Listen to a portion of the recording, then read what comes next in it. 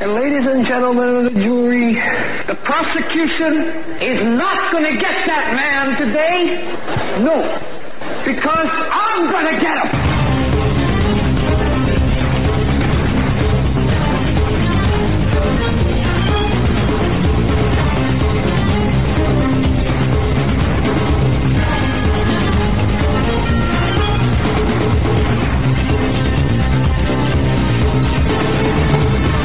This edition of the Hagmann Report. It is Thursday, December 14th, 2007. I have a great show lined up for you today. Keith Hanson, bottom of this hour.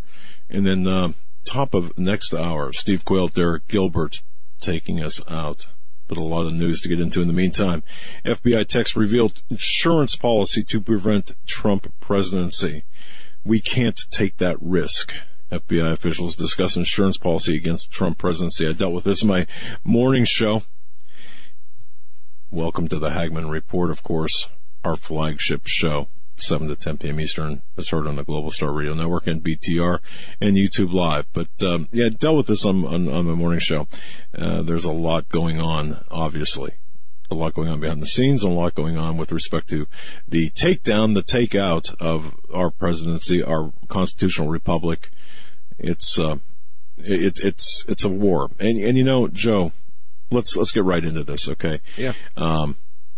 Look, I'm not seeing any kind of attempt or any kind of actions by Robert Mueller, the special counsel, favorable to Donald Trump. Are you?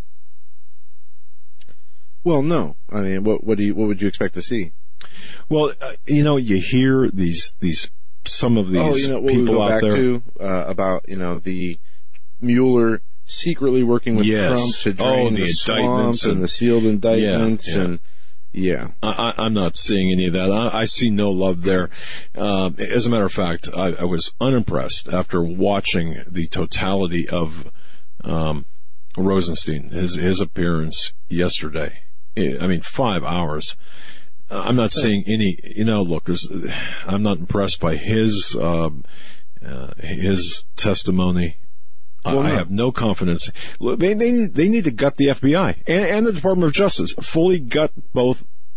Fully right. And gut. What we learned, with the exception of rank and file agents on the ground. I know a lot of good agents, by the way. Go ahead. What we learned through this is not of the Trump-Russia collusion, but of the Hillary Clinton, FBI, DOJ, DNC collusion, media collusion that took place before the election. It's not collusion, it's conspiracy. Yeah, absolutely, it's a conspiracy, and they were all involved in it at the deepest levels. Hence, you see Comey at the head of the FBI, Loretta Lynch, the tarmac meeting, and so much more there.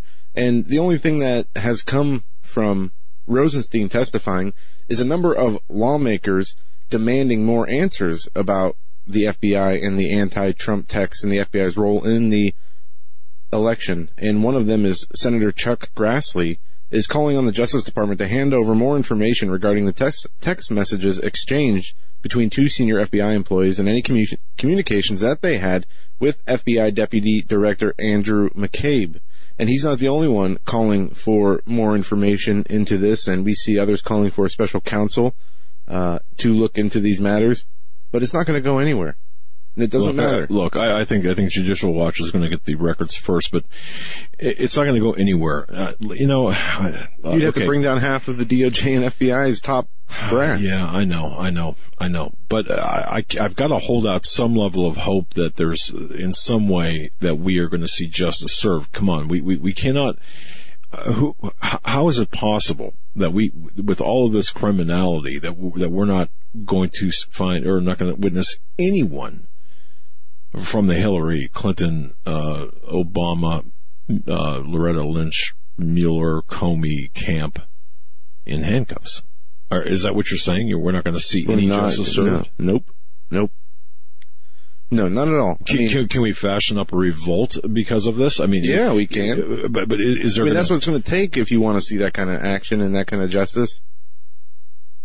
500,000, 1 million people protesting in front of the DOJ or the FBI, and that's just not going to happen. I mean, these people are not going to investigate and incarcerate themselves. True. So, what's your confidence level in Congress?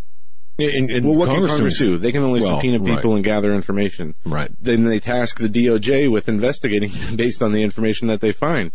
So again, they're not going to investigate themselves. I'm listening to comments by Andrew McCarthy, former federal prosecutor, and I don't agree with everything he says.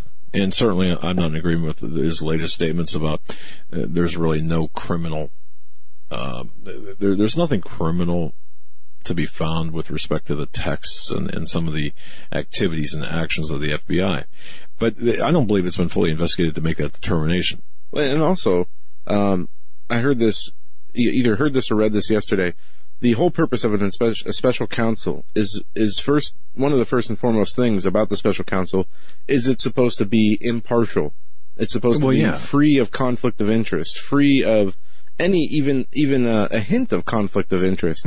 And here, you have these same people who are investigating Trump-Russia collusion, the same people who basically conspired to create the Trump-Russia collusion. Not only that, they let Hillary Clinton and anybody and everybody that was surrounded with her off with immunity by changing things in the rulings, like we saw the language from gross negligence. And it's unfathomable. And all this has come out in the public. We see the extent, at least the very tip of the extent of how deep the corruption in the FBI and DOJ goes. And as you said, once more things start to become uncovered, it'll be interesting what we find, but I guarantee there's going to be something there. And we've only read, almost 400 text messages out of 10,000? Yeah. But no investigations into this. It's a vast right-wing conspiracy. It's craziness. You're just ignoring, you're distracting from Trump's investigation and the Russian collusion. This is what we hear by the media, if they even bother to address it. And there doesn't seem to be much support in Washington to move on this. It seems like only a very small handful of people are in an uproar and calling for this to be looked into. But it's not gaining any traction among establishment GOP independents that would make any meaningful difference. Well, true. At this point, and where is Sessions? That's the other thing. Where is Sessions? Sessions has not picked up the white courtesy phone. He's not responded to anything. He's recused himself, which leaves Rosenstein in the position to make the calls, which is untenable. So, okay, what's left? Now, all right, I can tell you this, Sekulow, part of Donald Trump's legal team, I do believe, Sekulow, for what he has said, that they do have a decent relationship, a transparent relationship with Mueller, but I think that's going to come back and bite him in the butt. I would look. I'm in favor of having Donald Trump fire, or have Donald Trump asking Rosenstein to fire Mueller for cause, and that cause being ethics violations. Okay, I can get behind that. Okay, but Rosenstein's not going to do it, and so then you'd have a Saturday Night Massacre appearance.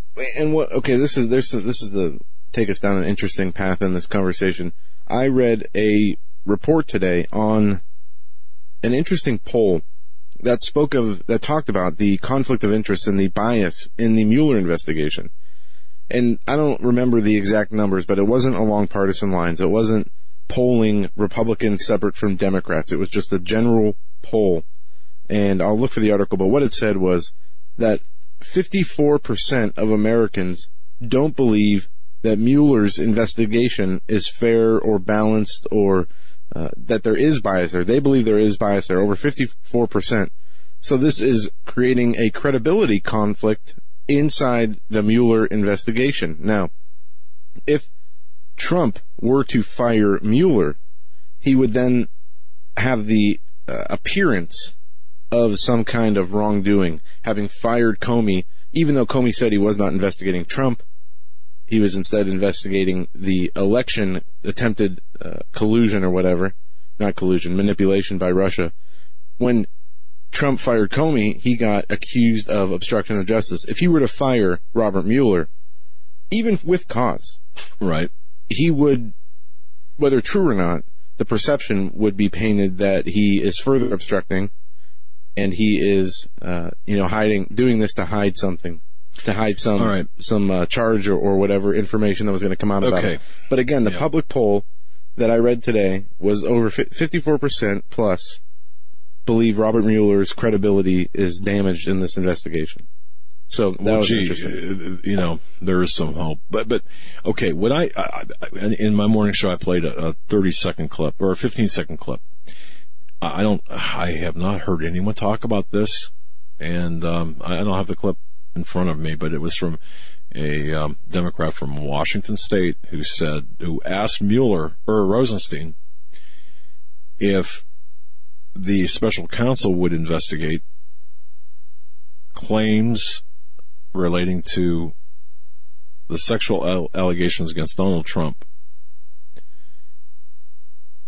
Meaning, would they expand that special counsel investigation well beyond the allegations of collusion with Russia? You know what I'm saying? Mm-hmm. Okay. There's a problem right there. And I think that one 15-second audio segment to me tells me more than I need to know with respect to the intent of this political assassination that's going on. And let me ask the listeners and viewers out there, have you ever in your life, I'm talking about people over 50 years old, like me, all right, in your lifetime, have you ever seen anything like this? No. Are you over 50? Oh, I didn't hear that part. Sorry. You weren't. I thought you said anybody anyone. I wasn't listening. I was reading. 34 years of I wasn't listening. That's a father saying that. You raise kids. I didn't. What'd you say? I didn't hear you. Didn't hear you, Dad. You go out mow the lawn. Didn't hear you.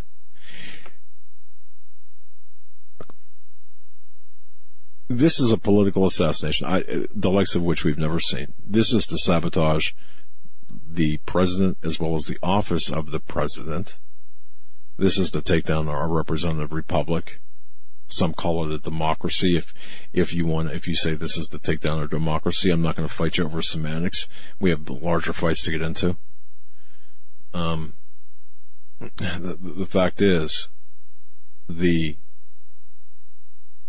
claims, by the way, of the conservatives, of the people on Fox News, Alex Jones, Roger Stone, their claims were proven accurate. Judge Napolitano was on Fox News back in February, March. Remember that wiretapping statement from Donald Trump that put everyone in a tizzy? Wiretapping, shame. It was about him being wiretapped. Well, he's been proven right, and the wiretap originated as a candidate he was wiretapped, as the president-elect he was wiretapped, and as the president he was wiretapped, and he was wiretapped on the basis of it's a lie. Wiretapped. Yeah, well, no, it's not. I know, but GCHQ out of the UK was part and parcel to this, but it was originated.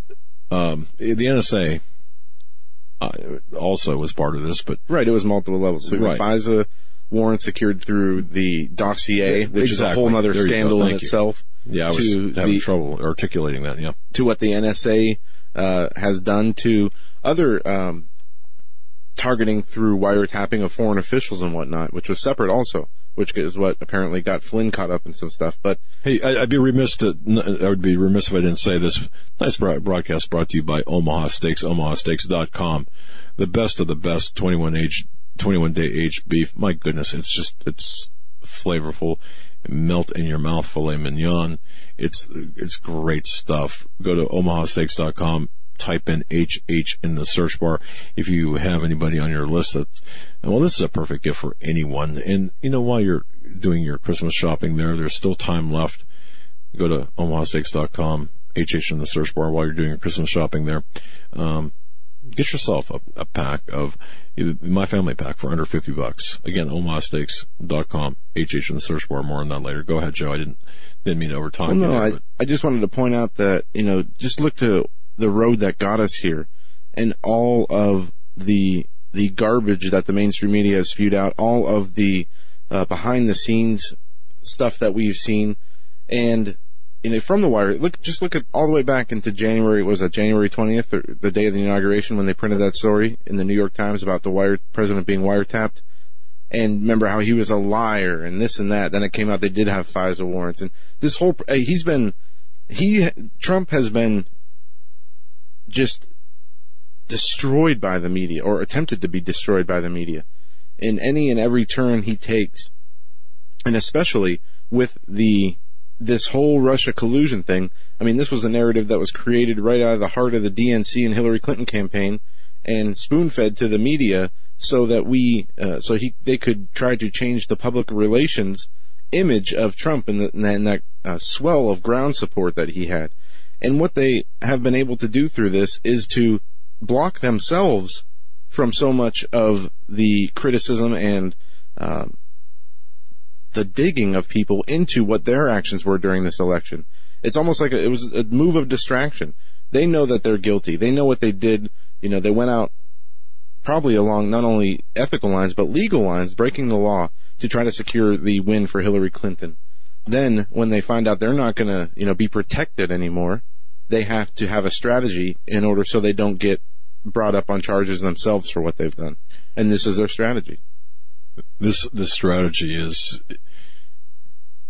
banana republic. This is Soviet style in my view. And you've got deep state swamp lawyers. You've got 4 corrupt swamp lawyers conspiring to take down the president, to cover their own butts. You've got Comey, the leaker, the ringleader who took $1 million corporate bribes to protect the Clintons for the last 22 years. Think Lockheed Martin, HSBC, Payola. You've got Robert Mueller, the Mule. While FBI director, he covered up corrupt Clinton Uranium One deal. Let me ask you this. If Trump wasn't in the White House, do you think that we would see more of a willingness to investigate the Clinton side? If it was more of a GOP mainstream candidate? I asked that because... man. Wait a minute. With who in the White House, did you say? With any Republican aside from Trump. Because Trump was such an outsider. It seems like these people are willing to forego Hillary's corruption to ensure Donald Trump is not president for whatever their own purposes are. I see where you're going with that line of thought. And it almost sounds reasonable until you think that they're all part of this. They're all covering their butts.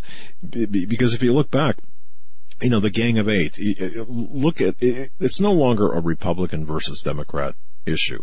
It hasn't been for decades. It's the globalists, it's the deep state versus the rest of us. That's the way I look at it. And you've got you would not have had, I think with any establishment individual in the White House, you would not have had, Comey would still be where he was. Yeah. Well, see, because you had all these people in the FBI, in the DOJ, helping Hillary Clinton, and in the media, who thought that they were going to be looked upon with favor for what they were doing to protect her. They were going to have access. They were going to, be able to get different contracts and line their pockets with money because of the access they had. They were going to be protected and not have to, all this stuff with Trump was going to go away once Hillary Clinton won the election. And this is why, there's an obscure quote of Hillary Clinton that sounds a lot like something George Bush said, and I'm going to try and find the quote to get it right, but I'll paraphrase it now. Something along the lines of, if the people ever found out what we did, they would hang us. Something like that. I know that sounds like a George Bush quote. No, Doug Weed, and I'm not sure, honestly, I'm not sure of the legitimacy of that quote. Okay, I'm going to look right now. No, she was reportedly to have said that on election night. If that, I think she said if that bastard wins. Maybe she used another expletive. I don't know. Okay, so that was a quote attributed to her by somebody listening, allegedly hearing it. The closest thing I heard anyone of credibility validate that was the presidential historian Doug Weed, who was in contact with some people who were present on election night and he had suggested that something very close to that was said, but he didn't come right out and say that it was that statement. But I believe that statement's very accurate, whether she said it or not. Yeah, I agree. But of course, the latest Bruce Orr and Nellie Orr, Bruce Orr working for Rod Rosenstein, and Nellie Orr working for Fusion GPS, his wife. I'm going to throw out a couple more names. You're going to be hearing about these people in the near future. Aaron Zebley, he was Mueller's right-hand man as chief of staff at FBI. And let's another one. Although Sean Hannity has mentioned Janine Marie, she's the attorney for the Clinton Foundation and also a former Obama DOJ political appointee. Now, she's working on Mueller's team. You're going to be hearing more. There's going to be more disclosures about her. There's a lot of stuff to come out yet about her. And also a guy by the name of Bill Priestep, Priestep. His work with the confidential informant as the Uranium One story gets going. And Lisa Page and Peter Strzok's wife. Follow the wives, by the way. I know George Webb had mentioned a few things about this. This is a good thing to do. Follow the wives as well as we follow the money. There's a lot to be said about the integration of spouses into this. But anyway. And back to Jeff Sessions real quick. Yeah. Starting to wonder. I understand what his excuse was as to why he recused himself. But he could not be impartial based on wait a minute, why did he recuse himself? What was his stated reason for recusing? If I remember right, and I'll look this up, it's because it goes back to what CNN reported that they reported in May that they had to retract, which goes to him sitting at a meeting where a Russian ambassador was that he didn't disclose to the FBI, and I'm about 90% sure that's the reason he recused himself. But there has to be, they either have something on him, or he was just steamrolled, being too nice of a guy. I'm just starting to wonder. That recusal is more strategic and done for Hillary Clinton's purposes more so than anything else. You need a bulldog in there as a attorney general. You don't need some guy. You don't need a nice guy for an attorney general. You need a bulldog. And you know what? I'll take the job. Yeah, throw me in there. I don't need to be an attorney. I just need some targets. That's all. And I'd be in a target-rich environment there. I'd last about 15 minutes.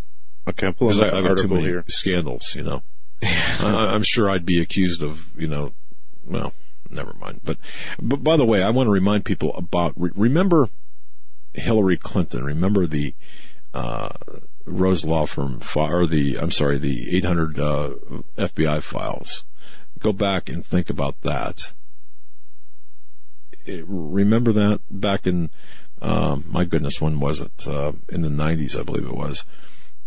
There's some. I'm going to be getting into some things here. He did recuse himself. Okay, but for what? What was his stated? Because reason? he did not disclose meetings that he had with the Russians in his security clearance forms. But if I remember exactly what this was, it wasn't a meeting he had with any Russian one-on-one. It was like a group thing, and there was somebody there who was Russian.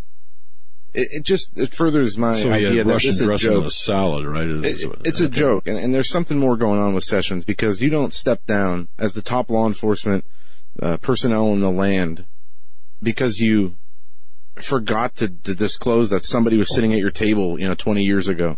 I agree. There's something more going on there, and it's really bugging me lately, these last few days. Well, one thing that's bothering me, and I just mentioned this earlier, but I want to go back to 1993, 1994. Filegate, which really hit the airwaves back in '96, or made news back in '96, and this was referencing what Filegate was referencing is the White House FBI file controversy, the Clintons in the White House, Bill and Hillary, They had access to, over a 2-year period, to FBI files, FBI security clearance documents. And you remember this, folks? Remember this back in 92, 93, 94, and this coming to fruition back in 96. All right. But I think that I really believe that there is there's a connection here to that when the background investigation or the background files were found. I mean, you're looking at nearly 1,000 files. And remember Craig Livingstone, the director of the White House Office of Personnel Security? Wonder where he is right now. What bar he's tending at the moment. Craig Livingstone. I don't remember him. Oh yeah. You saw, yeah. You maybe if yeah. But anyway, no, I think that there's a connection to. I really think that if you look back into Filegate, I really believe that there's a connection to what we're seeing today to Filegate. So anyway, Keith Hanson's going. We'll skip the break. We'll keep going, and let's just get Keith Hanson on when he's ready. I want to kind of switch gears here. I don't know how many people saw this. If you go to HagmannReport.com, if you want to watch the video of this. CNN gloats, screams, and laughs at black woman who lost her job in the Trump administration. I don't know how many people watched the first season of The Apprentice, the Donald Trump show, and there was a lady named Omarosa who, I don't remember if she won or not. I think she did. But she's been a longtime Trump friend, and the Rose Garden raid. You're going to mention that? Yeah, so there have been reports of, that she was, there was a few reports that, one, she was fired and dragged from the White House by Secret Service. There was another report that she caused a ruckus and pulled fire alarms on her way out. All these stories, which none of them turned out to be true. The Secret Service even came out on Twitter and issued some tweets saying that she was not escorted out of or she was not, forcibly taken out of the building. None of this stuff was true. Well, CNN, and this article's up on Hagmann Report. You can watch the video there. Female panel on Wednesday night, and they screamed and laughed at Omarosa losing her job. I mean, they were celebrating it. I saw that. And you talk about the war on women, and there's a great write-up on the Daily Caller dealing with this, but it just shows the left's hypocrisy. How they say they stand up for values and women's rights, and the Republicans have a war on women, and then they show the pattern of how, people like Kellyanne Conway, Sarah Huckabee Sanders, and on and on and on, just get, roasted in the media. Did you see Mike Huckabee's tell Mika Brzezinski to go pound sand over Yes, and Brzezinski, Brzezinski has apparently some personal feud with Sarah Huckabee Sanders. She's been going on and on and on about her on Joe Scarborough Morning Joe show. And yeah, there was 2 interesting audios from this morning. I'm gonna tell you, Joe, if I was Mika, I'd be wearing a bicycle helmet around the house. Yeah, this morning she called Sarah Huckabee Sanders, Mika did, a sleazebag, predictably stupid. And this is just this ongoing pattern of behavior. But I said that to say, apparently the war on women only counts if you're on the left side of the aisle. Because if you're a woman and you're on the right side of the aisle, you're fair game. Just like a lot of these sexual assault charges, you see some of the same people who say all women must be heard taking sides when it comes to their favorite Democrats and saying, well, he shouldn't resign and this and that. But it's just crazy. So anyway, they made this big fake news story about Omarosa being dragged out of the White House, kicking and screaming, and she went on ABC this morning, and there's some interesting exchanges in that interview, but as I said, the Secret Service came out and denied it. And apparently she's going to be selling rights to a book and writing a book soon about her White House experience, which I find interesting because she's making claims that she saw things in the White House that made her uncomfortable and she has a story to tell. I think she's just jargoning for book sales, but either way. I saw things I can't unsee. You got to be kidding me, man. Look, the left freak show. The progressive sleaze buckets on the left, and I'm sorry if that offends you, but all of this to bring us to the brink, in my view, of a constitutional crisis. and to celebrate it, and to celebrate this. If you think back to the investigations into the background of Barack Obama, everything that we had done, the right had done, the cold case posse, Mike Zullo, Carl Gallup, Sheriff Joe Arpaio, was done with respectability, and it was done with no one celebrated the fact that there were 9 points of forgery on his birth documents. No one celebrated that. But the difference, there's a stark difference between the right and the left. You've got the conservatives, versus the progressive lunatics. Anyway, yeah. Go ahead. No, and there's just other stories out here right now. People you're going to see in the news in the coming days. Omarosa being paid to stay silent, and we need to hear her story. What does she know? All this craziness behind it. I believe it's just a thing to sell books, but I also wanted to point out the hypocrisy of those women on CNN tearing her down and laughing at her departure from the White House. It's the hypocrisy that is the worst, because these are the same people who will turn around and vilify Donald Trump, saying, he treats women badly and this and that. Meanwhile, they're the ones who are publicly, mocking her. And it's just, disingenuous, and I'm telling you though, it's getting old. We're gonna see this sudden, I think it's going to appear sudden on the horizon, this group of women being paraded out, and this renewal of charges of sexual inappropriate behavior levied against Donald Trump. Did you see Bill O'Reilly claim that his lawyer heard a tape of a woman being offered $200,000 to say that she was sexually assaulted by Trump?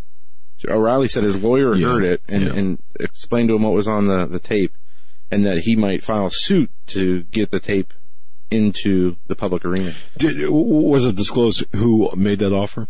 No, I didn't. If it was, I didn't hear that part. I just saw where he said his lawyer definitely heard the tape, and he was the one who filled him in on what was on the tape. $200,000 offered to a woman to make up allegations against Donald Trump, and I believe that's exactly what you're going to see. They're going to find the people. There will be people who take the money, and they're going to try to use this to, get Trump to resign. We're already seeing Democratic Senator Kamala Harris calling for Trump to resign over the already accusations that were made. So, just like you said, they're going to roll out old accusers. They're going to find new ones or fake ones to pay. Kamala Harris is going to be on the ticket. Oh, yeah, she will. And we have Keith.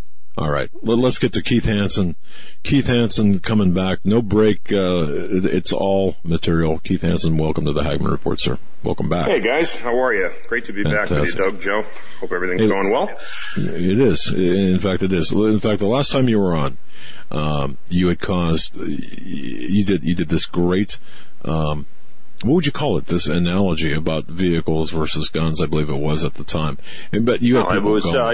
It was satire. It was my own little version of The Onion. There you go. And it was actually kind of funny because there were a couple of people on Twitter that thought I was being serious. And it's I know. Come on, dude. This is called satire. This is a little bit of tongue-in-cheek humor. This is how normal, sane, rational people deal with stupidity. We make fun of it. We don't get butthurt. We don't find safe spaces. We don't cry for puppies and kittens. We don't have focus groups, and we don't demand that other people change their behavior. But I had to be medicated for several days thereafter, so it was great because I got emails, and it was you had people going, and it was just fantastic. So it would have been more humorous had it not been for the fact that 2 or 3 days after I delivered that monologue, there was a New York State congressman who actually introduced a piece of legislation called the 2017 Vehicle Ramming Protection Act, which if passed would task the TSA with establishing a rubric that would be used by minimum wage earning Home Depot employees to test the veracity of a person's claim that they're renting a pickup truck for legitimate purposes. No, I can't. Wait a second. Are you serious? I'm absolutely, yes. So look it up. It's the 2017 Vehicle Ramming Protection Act. I kid you not. I couldn't make this stuff up if I tried.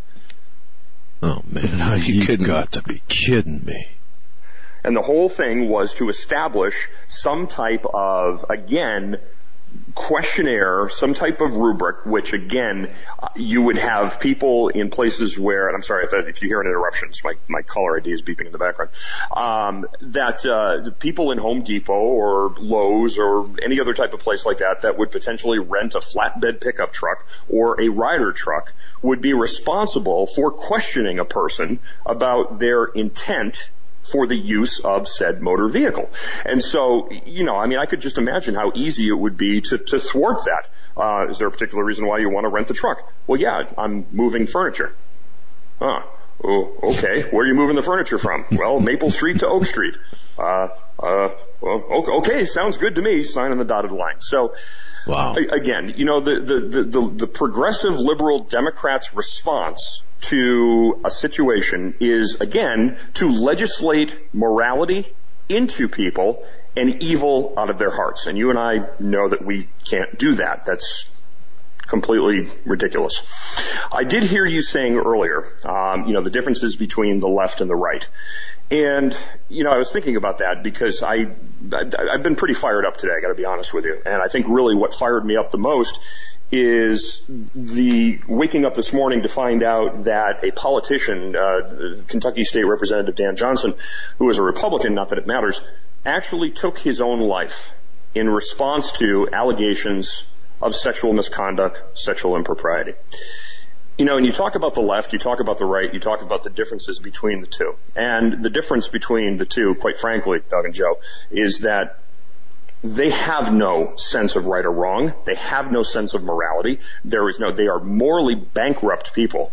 They have no God. They have no religion. They have no sense of right or wrong. The only thing that they have is a goal of winning and control. And that's it. And they will stop at nothing. While I was on hold, I was listening to your conversation about Omarosa. It doesn't matter. All that matters is exactly what Rahm Emanuel said right after the election, which is we have to stop worrying about being right, and we just have to start worrying about winning. And that's all they care about. And it's a win. A win, when you're a liberal progressive Democrat, a win is a win by any means necessary.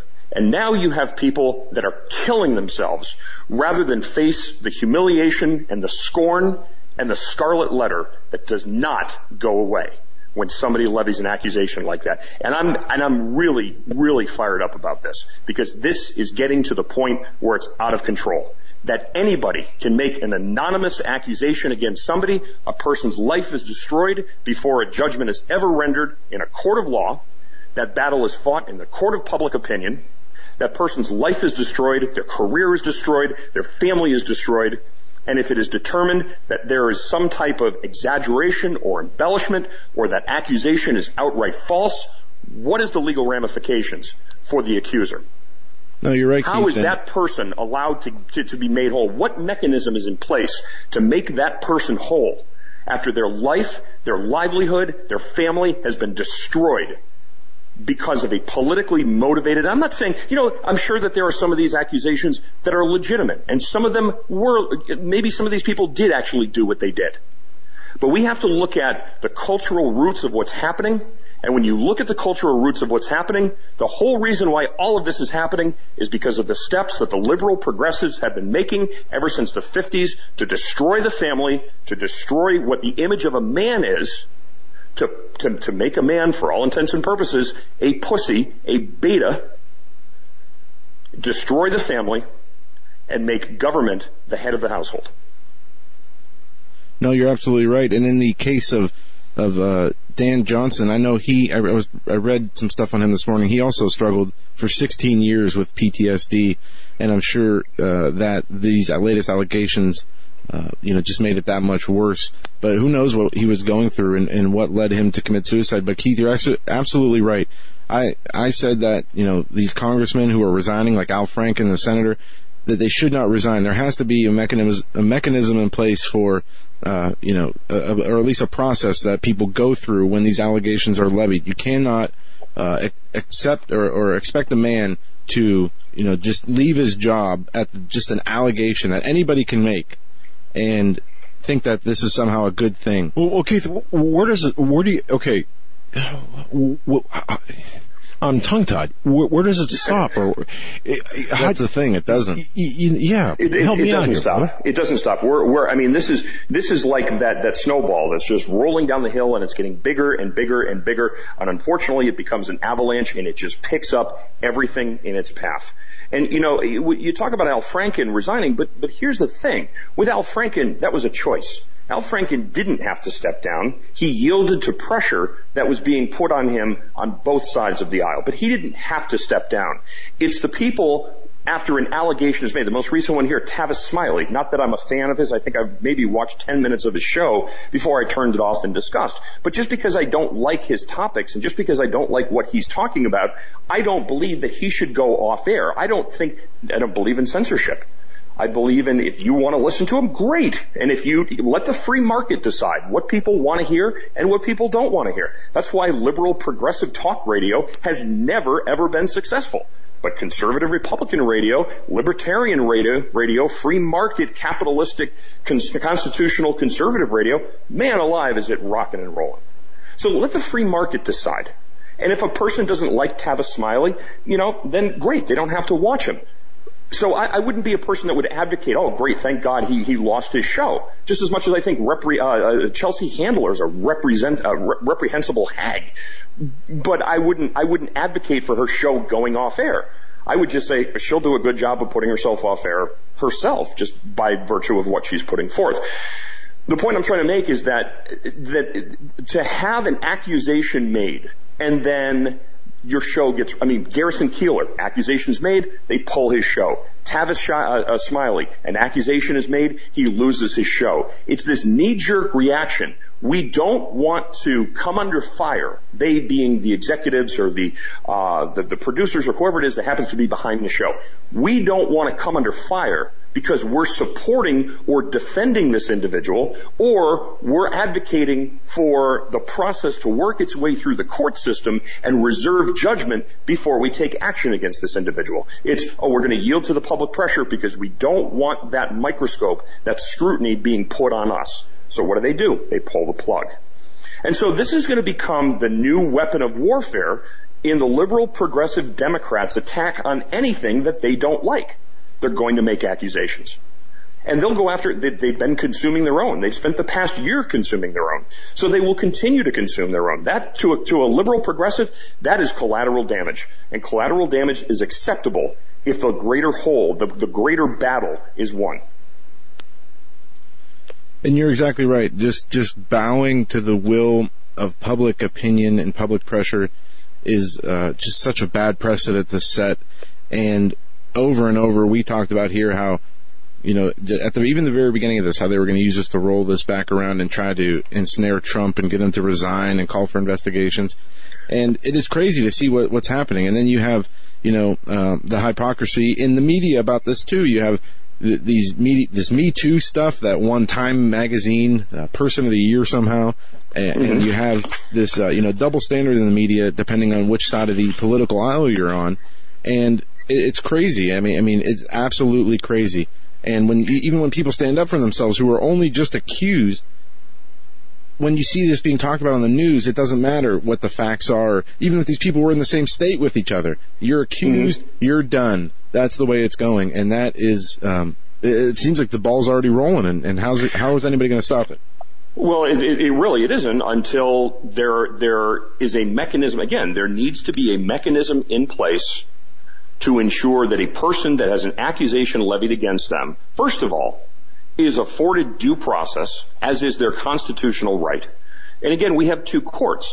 We have the judicial court, which extends due process, and we have the court of public opinion, which is far more powerful, that neither recognizes nor extends due process to any individual except for those who are ordained worthy of it. Remember, there's certain people, especially on the Democrat side, well, let's not rush to judgment now. They're a good person. John Conyers, perfect example of that. Well, we can't rush to judgment. Well, if you're going to do it for one side of the aisle, it has to be done for the opposite side of the aisle. But the problem here is that you don't overcome those types. Once that allegation is made, once that accusation is levied at another person, that is a scarlet letter when it comes to sex crimes. that sticks with that person for the rest of their life, even if it's determined that there was no culpability in a judicial court. The court of public opinion has already convicted and has already sentenced. And that's dangerous. Yeah. Yeah, it is. And, what's going to happen when they do roll this back around to Trump, when they do what my dad said and find new accusers, whether they're people who are actually acquaintances with him or they are, people who are paid to do this. We already see the Democratic congresswomen, the Democratic women senators have already branded together and are calling for resignations. And I read the Tavis Smiley thing today. I read the whole article. I read what his response was, and he made some great points in there. And we've seen other people deny it. There was, I think, Jeremy Piven out of the Hollywood but he still lost his TV show. So it's just craziness, and it is. I don't see a way out of this until just imagine when you see these media people.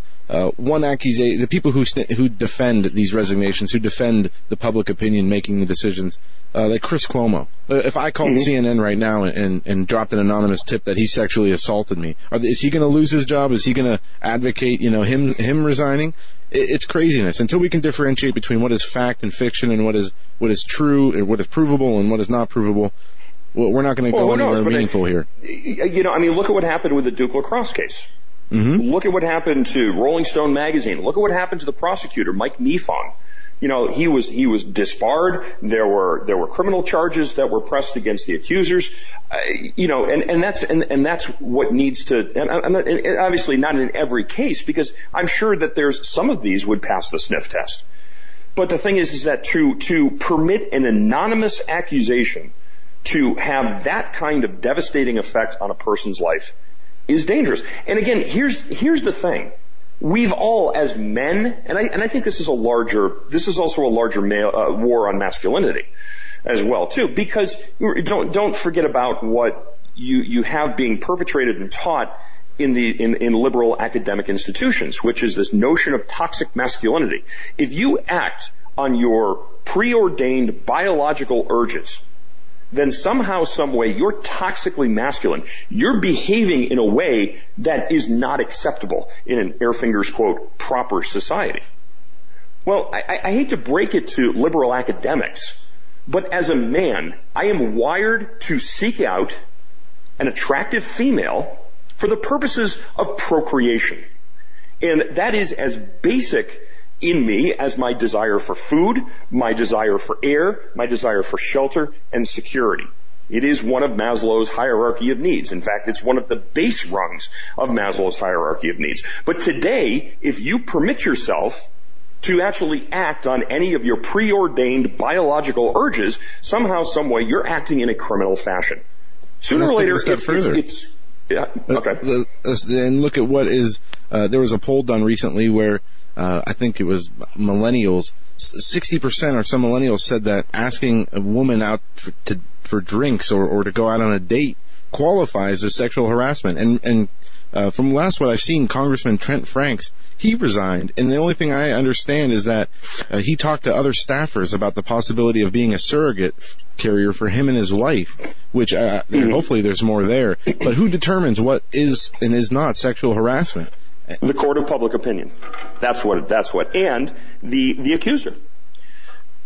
I had an etiquette expert on my show this morning, and we were talking about holiday party and family get-together etiquette. One of the first questions that I asked her was, if you are invited to go to your company party or your corporate holiday party, would you even want to go in today's climate? God forbid you're seen with a drink in your hand and you make a comment to a coworker like, gee, that's a nice dress you're wearing. It's not what you said, it's what the context that comment is placed in by the person who receives the comment. And now if they're offended by it, if they're butthurt by it, if they feel as though somehow there was an ulterior motive in you uttering that statement, well, are you going to lose your job? Are you going to lose your livelihood? Are they going to be filing criminal complaints against you? I mean, again, where does this end? It's a good point. I often think back of, I don't know, I remember the Wilbur Mills Fanny Fox scandal back in 1974. It was, I don't remember the month, but it was back in 1974. Congressman Wilbur Mills and Fanny Fox, the Washington Fountain. Keith, I'm not even sure if that rings a bell to you, but that was. I was 9 months old, so no. Okay, yeah, all right. Sorry, I don't mean to make you feel old, but Wow, yeah, I feel old now. But it was the reason I bring that up is because, man, times have really changed over the last 40 years, and it's just not for the better either. But well, and again, what I had mentioned earlier is that this is a whether it's an intended or an unintended consequence. This is a consequence of a social move, a social metamorphosis that we're undergoing. I think one of the first times that I was on your show, we talked about what I like to call the Homer Simpson effect. Think about television shows in the 1950s. The father, the man, the husband, was viewed as the provider. He was the bedrock of his family. He was a pillar in his community. The man had integrity. He had honor. There were lessons that were taught as a result of that man being in the family. And it was a nuclear family. The father was always respected because father knew best. What is the father portrayed as? Think of the media today. Think of television commercials. Think of sitcoms. How is the American male presented today? Specifically, the American father presented today. He's an overweight, inept buffoon who can't get out of his own way, who needs the woman to come in and clean up all of his messes. She's smart. She's the seat of common sense and rational thinking in the family. He's just out doing whatever he's doing, breaking things, making messes, and she comes in, cleans it up, and saves the day. The man is being ridiculed. The role of the American man is being ridiculed. Now, I was having a conversation with somebody yesterday whose opinions I respect greatly. And I was talking to him about this, and he said, but you're forgetting one thing, and that's the bridge. And he said, remember Mad Men, the TV show Mad Men, which portrayed an advertising agency in the 1960s. So that was right around the time that women were joining the workforce. You had the feminist movement, the women's lib movement. Women were being told they could do whatever they wanted to do, and that, they could have everything that men wanted, or men could have. And so that's where you started to see the guy sleeping with the secretary, she's sleeping with her boss. And that's really where, when you start to look at the feminist movement and the women's lib movement, that's really what started to empower this. And the shift went from the man being the patriarch of the family, the strong pillar of integrity and honor and reason and respect and loyalty, to what we have today. And now, I find it awfully amazing that liberals sit here and excoriate all of this sexual impropriety and sexual immorality. Yet I don't hear a single liberal talking about when 2.5 Men was the #1 show on television, where an HIV-ridden poonhound named Charlie Sheen now plays a character on television that's a poonhound. And his sexual exploits to a laugh track. Oh, this is acceptable. This is hysterical. This is funny. This is hilarious. #winning. But you don't find liberal progressives excoriating any of that. See, it's okay when they're responsible for putting it out. It's okay when they're writing it, they're producing it, they're making money off of it. But it also establishes the framework by which their quasi-morality is used to attack other people if, God forbid, they find themselves in a situation that resembles the fiction that they've generated. Man, you nailed it. You nailed it. That's exactly right. Wow. All of this immorality, all of this sexual impropriety, you never, ever, ever see, if I produce a movie, it's the hypocrisy. The example that I used today, if I use the N-word on my show, it would be the end of my radio career, or at least for the station that I work for right now. Because as a white person, that's not acceptable for me to use that word. But if I'm Quentin Tarantino, I get a pass because this is artistic. This is an expression of my First Amendment rights and who I am. This is artistry. This is poetry in motion.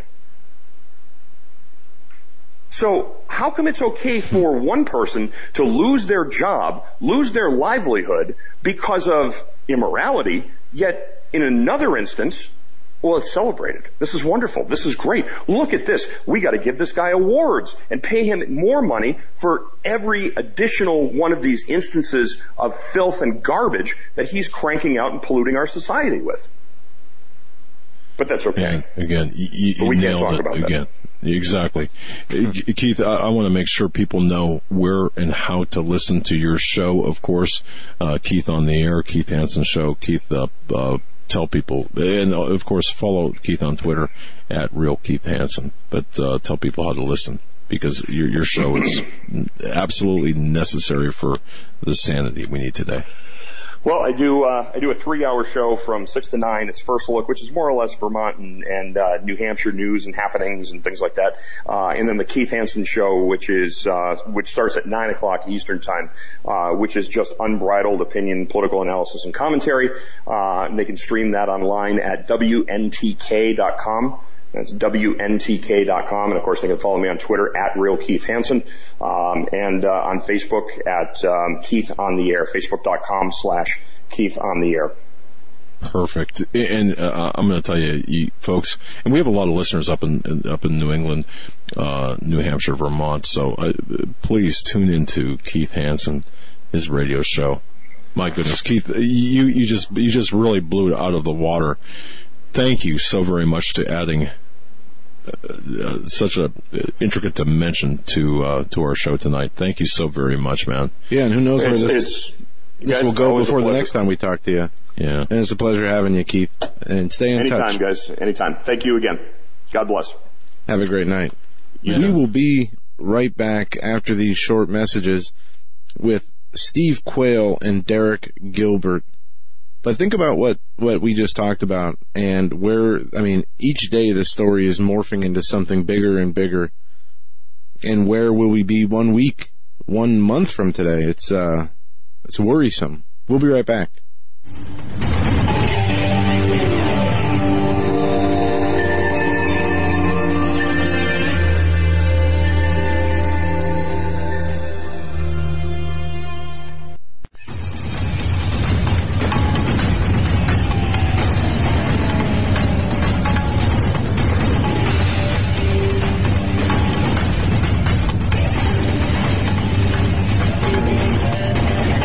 Welcome to this edition of the Hagmann Report. So proud to be bringing you Steve Quayle, SteveQuayle.com, and Derek Gilbert.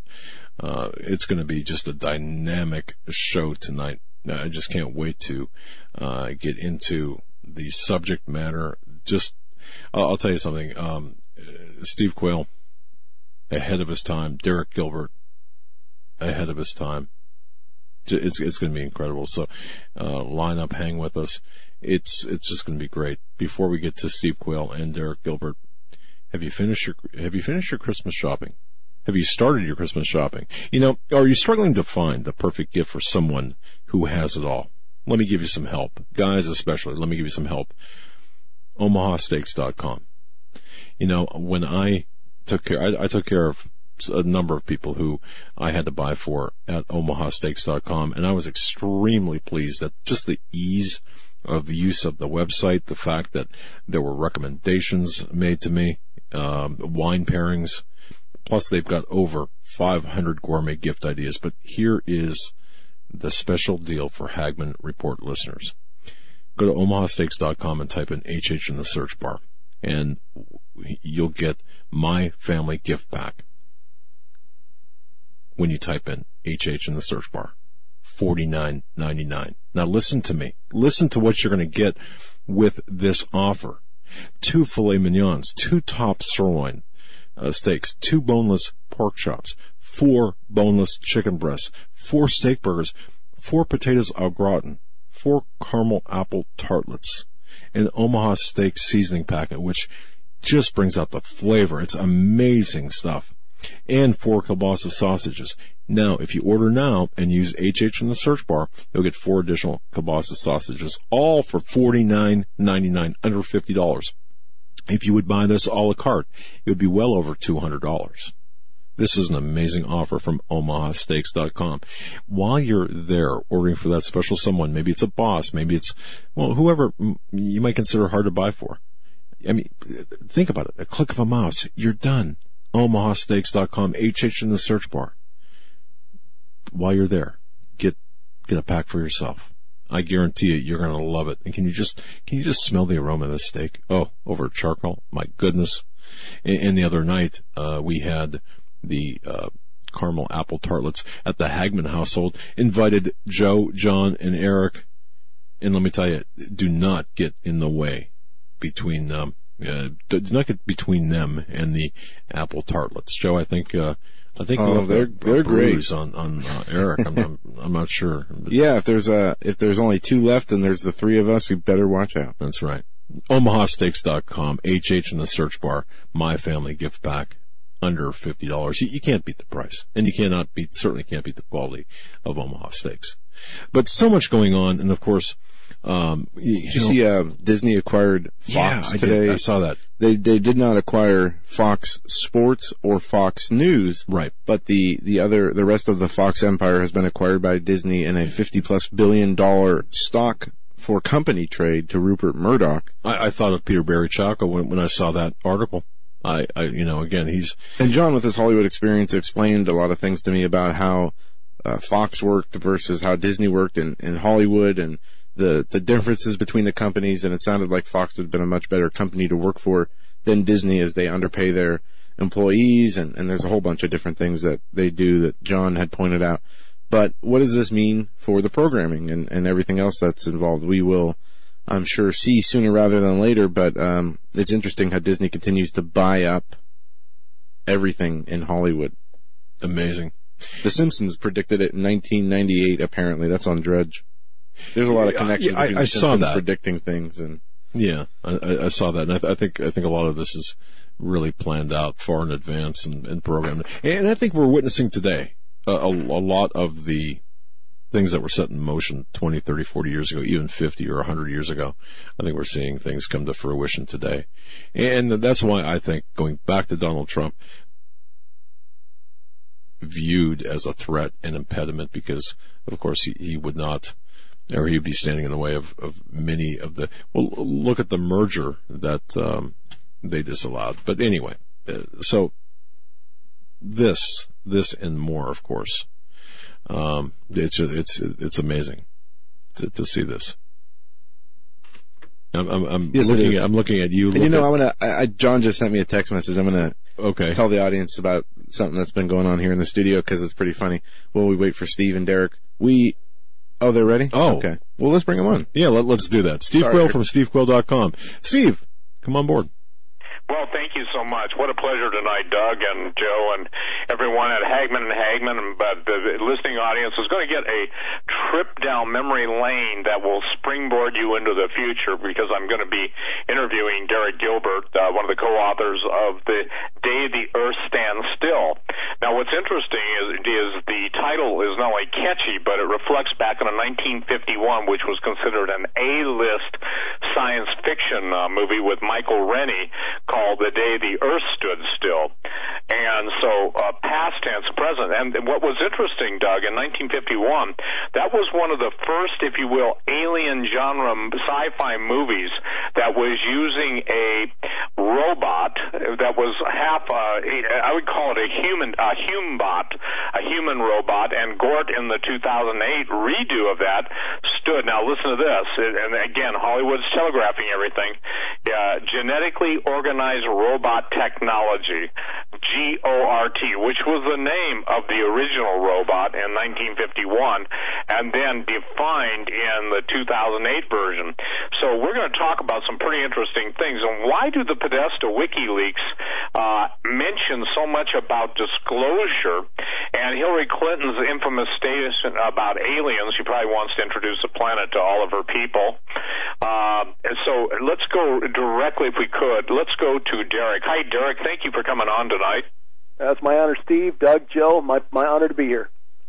Hey, Derek. So, hey, Derek, Let's talk about WikiLeaks. Everybody puts it in the political, arena, and obviously all of the pedophile issues. But let's talk about, again, disclosure. We've heard it so many times from presidents from Kennedy, they get killed, murdered, assassinated, and, everybody who talks about it seems to go silent after a certain point. So share, in writing, The Day the Earth Stands Still. Explain what the title means. Obviously, it should be self-evident, but go ahead and why you chose that title, and then just go where you want to go with the WikiLeaks and follow. Well, Steve, you're right. It does call back to the 1951 movie with Michael Rennie as Klaatu, the alien who lands with Gort, his robot assistant, and shows how the Earth responds and reacts to the appearance of an extraterrestrial intelligence. That's a topic that seems to come up about every 4 years. As true believers in the existence of extraterrestrials, expect that every new either incoming presidential administration or outgoing presidential administration will finally open the books and officially disclose the existence of extraterrestrial life, extraterrestrial intelligence in particular, that the government will finally admit, the United States government will finally admit that it's known all along about these visitors that have been paying call on the world since at least 1947. Some believe it's much earlier than that, the first visits by extraterrestrial intelligence. We in the book dig into what was disclosed in the WikiLeaks disclosures. These were the emails that were sent to WikiLeaks by somebody. Of course, the Democrats still claim that it was the Russian government or hackers connected to the Russian government, when in fact it's been shown that it was most likely somebody with a thumb drive inside Democratic National Committee headquarters. These emails included a lot of email, in the case of the John Podesta emails, in fact, it was Podesta himself who clicked a link on a spam email and that gave up his password to his Gmail account. He should have known better. He's a smart guy. Anyway, in these emails, it was revealed that the former astronaut, the late Dr. Edgar Mitchell, who passed away, I believe, February of last year, was sending email on a fairly regular basis to John Podesta, who at the time was the campaign chairperson for Hillary Clinton during the 2016 presidential campaign, trying to find a connection, a way to get a meeting through Podesta with then-President Barack Obama. Why? Because Dr. Mitchell wanted to meet with the president to share with him what he thought he knew about the existence of extraterrestrials and their desire and the desire of these ETs to share with humanity such benefits, such gifts as zero-point energy and other such things. Josh Peck, my co-author on the book The Day the Earth Stands Still, handled much of this section of the book, and he did a really good job, very detailed, in spelling out exactly what was shared between Mitchell and Podesta. Now, to be fair to Mr. Podesta, there's no indication that Podesta responded, and we certainly don't have any record of any meeting that took place between Edgar Mitchell and any representative of the United States government. What is interesting, though, is that you've got this strange connection between the sixth man who walked on the moon, the co-founder of the Institute of Noetic Sciences, which was prominently featured in Dan Brown's novel The Lost Symbol, and high-ranking members of the Washington political elite, John Podesta, and through him and his brother Tony Podesta, members of this sort of occult milieu around the Clinton campaign and around the Washington power structure. Mitchell and his colleague, a woman named Terry Donovan Mansfield, made repeated contact via email with John Podesta, trying to set up a meeting to discuss what they called disclosure. And again, this is the idea that the government knows something that it hasn't shared with the American public or with the world at large about the existence of extraterrestrial intelligence. And they tried repeatedly over a course of months to try to set up this kind of a meeting. They thought they believed, they thought they knew about the existence of extraterrestrials of different types, and they went into some detail about these ETs, specifically that these extraterrestrials are from a contiguous universe rather than from another planet. This is important because it shows that the true believers in the existence of extraterrestrial intelligence are beginning to realize that the science just isn't there to support the idea that any living entity can travel the distances between stars. It requires too much energy to move at the rate of speed one would need to move to cross the distance between the stars. Means even impacts with things, with objects the mass of a raisin would result in an explosion many times that of the Hiroshima nuclear bomb, and of course the amount of time it would take to cross would make it nearly impossible for life as we know it to make such a journey. Science fiction has sold us on the idea of warp drive and wormholes and so far. So far, these things are, to the best of our knowledge, violations of the natural laws of the universe, the violations of laws of physics. They are speculation at best. There is nothing that suggests that any such technology, the technology to create stable wormholes for travel between across interstellar space, actually exists. Hey, Derek. So the people who are pushing the idea that the government knows something are recognizing that these entities and this is a key point. Josh and I in the book do not deny that we're being visited by something. It's just not what the UFO community thinks. They're not visitors from the stars. They are not extraterrestrials. They are extra-dimensional. And that is I think, an acknowledgement that we were seeing in these WikiLeaks, that these ETs, according to the emails, that when you read and decipher what was being shared between Dr. Mitchell and John Podesta, is that these ETs are from a contiguous universe, extra-dimensional, outside of our dimension rather than outside of our solar system. That these ETs, as far as Dr. Mitchell believed, were nonviolent, that they are obedient, but of course the question is to what authority, and they are different from what they called celestials. So there are differences between these entities according to what these true believers were sharing with Dr. Mitchell. Those are the main takeaways from the WikiLeaks, that there are people out there who are very intelligent, highly educated, who believe in the existence of extra-dimensional entities that want to borrow a phrase from another old science fiction program, to serve man.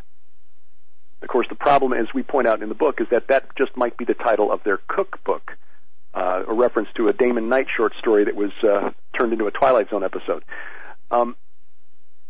We show in the book that the belief in these extraterrestrials is not supported by any known physical evidence. In other words, while we believe that the Earth is being visited by entities, we don't believe, and we have yet to see any credible evidence that these entities are actually from another star system.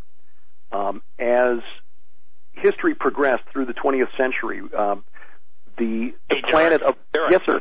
Let me ask you something now, and please, it's not my contention or intention to be contentious, but when you guys wrote this, and I haven't read it, I've read the summary and stuff, but when you're dealing with angels, and let's just take fallen angels, okay? I'll let you come back.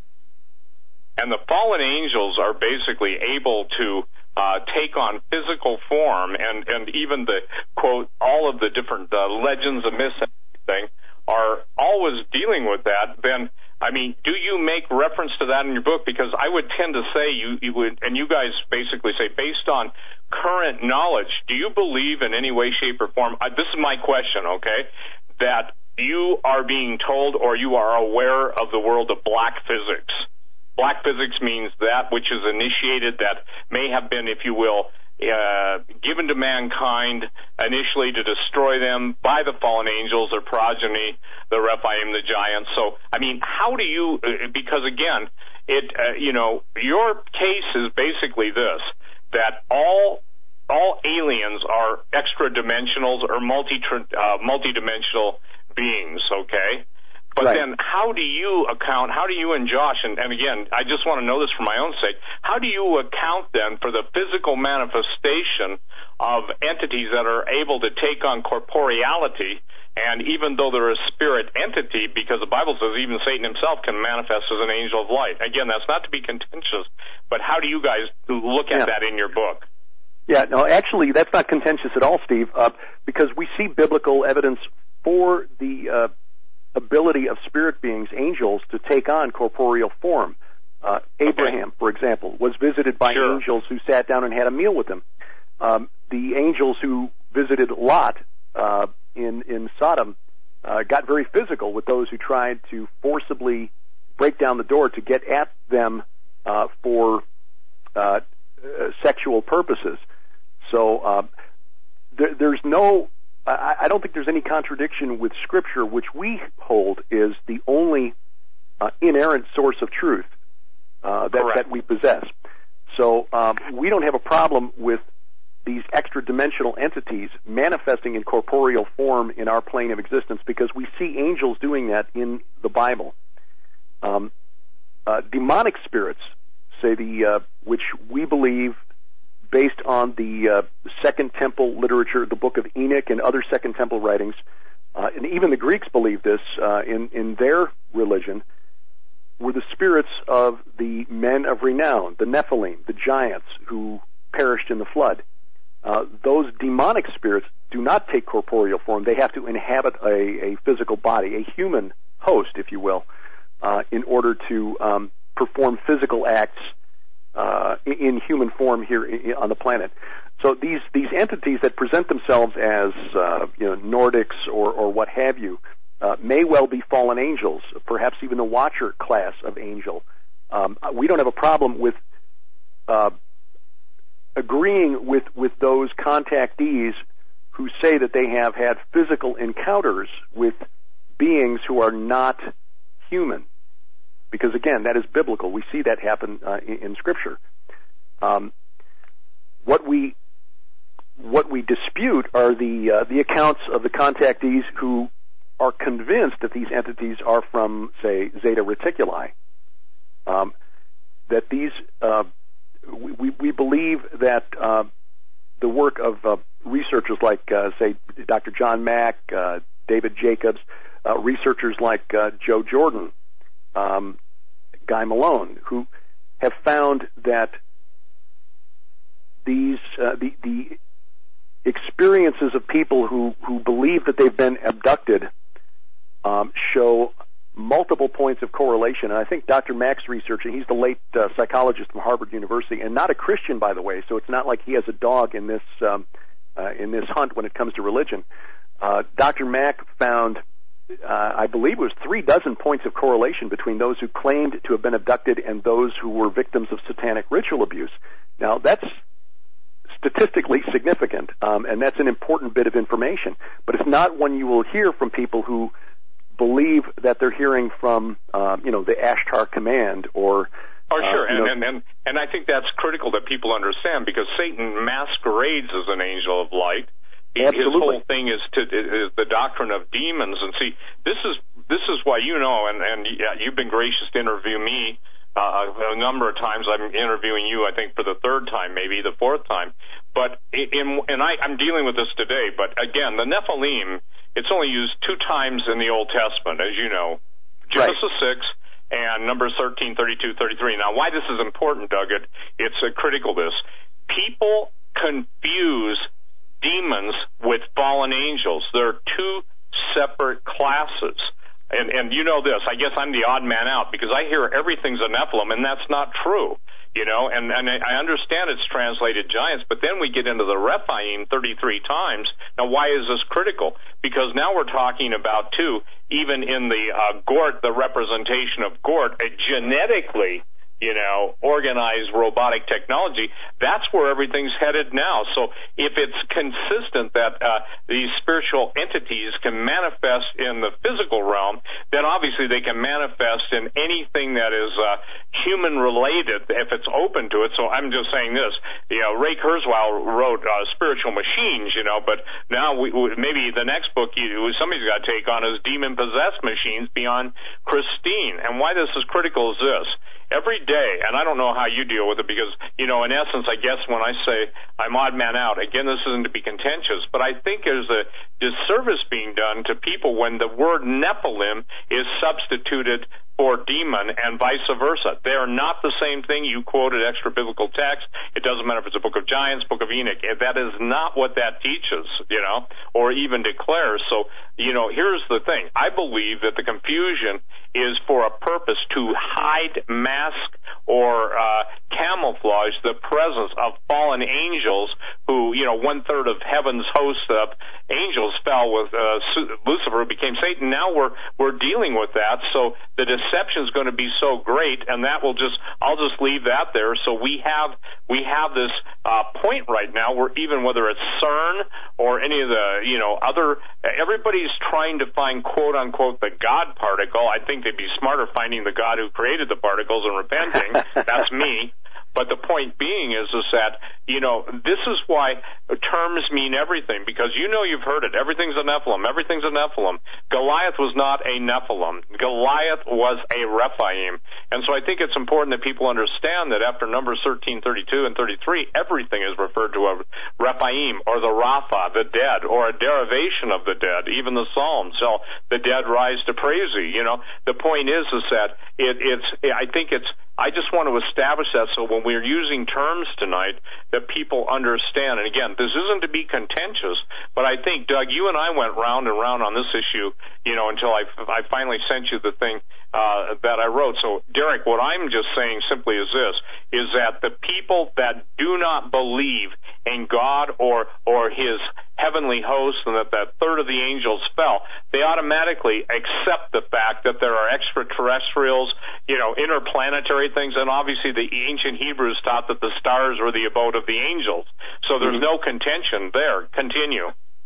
No, I agree, and I think we can set aside the and I will agree that the Bible is not clear on the origin of the Nephilim. It's not mentioned in the Bible. Presumably, God didn't think it was that important for us to know. What we do know is that you're right. Angels can take corporeal form, and that there is a difference between fallen angels and the demonic realm and demons themselves. Whatever their origin, they are not physical beings, whereas fallen angels are, and fallen angels, as we're taught in the New Testament, can present themselves as an angel of light.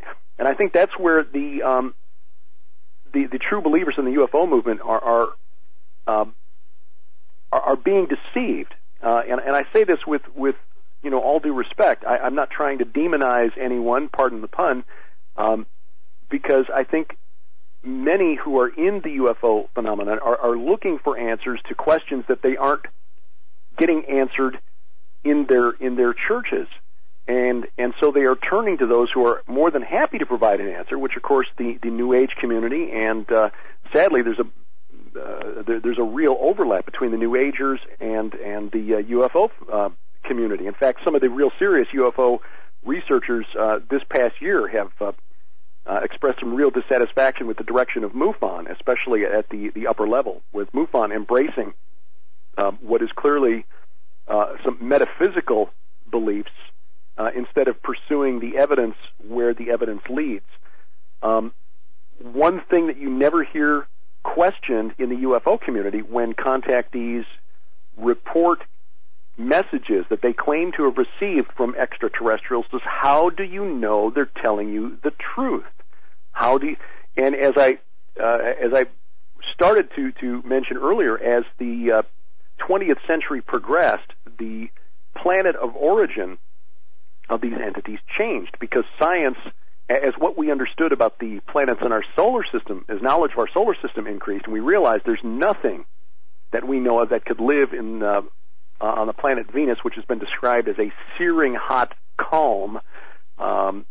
or Mars or Jupiter or Saturn, the planet of origin of these extraterrestrial entities has moved farther and farther away, always to some place where we can't verify the conditions for life on those planets. Well, let's deal with Mars. That's my favorite thing, and I'll just say this. For all the years there was no water on Mars. For all the years there is no life on Mars. For all the years there was no hydrological events taking place on Mars. That whole thing has changed now. And, obviously I believe in catastrophism. I think you do too. And the idea is simply this. If the planets and or the fallen angels, and the question is, when the fallen angels rebelled against God, was their judgment based on they had to use now technology versus just being able to come in and out of dimensions and take on physicality? And if that's the case, why are all the planets or all of the different moons of the different planets named for Greek gods, etc.? All I'm trying to say is this, is that the idea simply remains. It's just kind of like, the argument with the Anunnaki, okay? And I said, the Anunnaki to me sounds too much like Anu and his Nookie. You mean to tell me that advanced civilizations have to come to Earth for a good time? Now, I'm trying to be tacky, but, that's where some of those really crummy, Rotten Tomato science fiction movies originated from. But believe it or not, as corny as they were, that's what they were teaching. So, to get back on this, basically, when you say the different, you're talking about the identity of otherworldly beings pulling strings from the shadows, how much of your book do you deal with? And I'm asking because I think this is interesting. By the way, I think your title is spectacular, okay?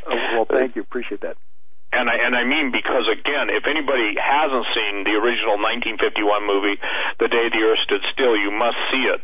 But then going on, the idea simply is this, is that when Jesus said that, there's nothing that's been hidden that isn't going to be revealed, I mean, these guys are stripped of their ability to mask or to, cloak or whatever pretty soon, and the revelation, the angel says that. So, I mean, in your whole presentation, okay, you're saying that the people, for instance, do you want to jump in? Christianity can be compatible, genuine extraterrestrials. Of course, the thing is that if there are no genuine extraterrestrials, then the answer is no, they can't, because there's something other than what they make themselves out to be. You want to address that? Yeah. And the reason, just to lay a little groundwork here, the reason we're addressing this topic in the first place, Steve, and I know you agree with this, is that this is an alternate religion for the 21st century. It is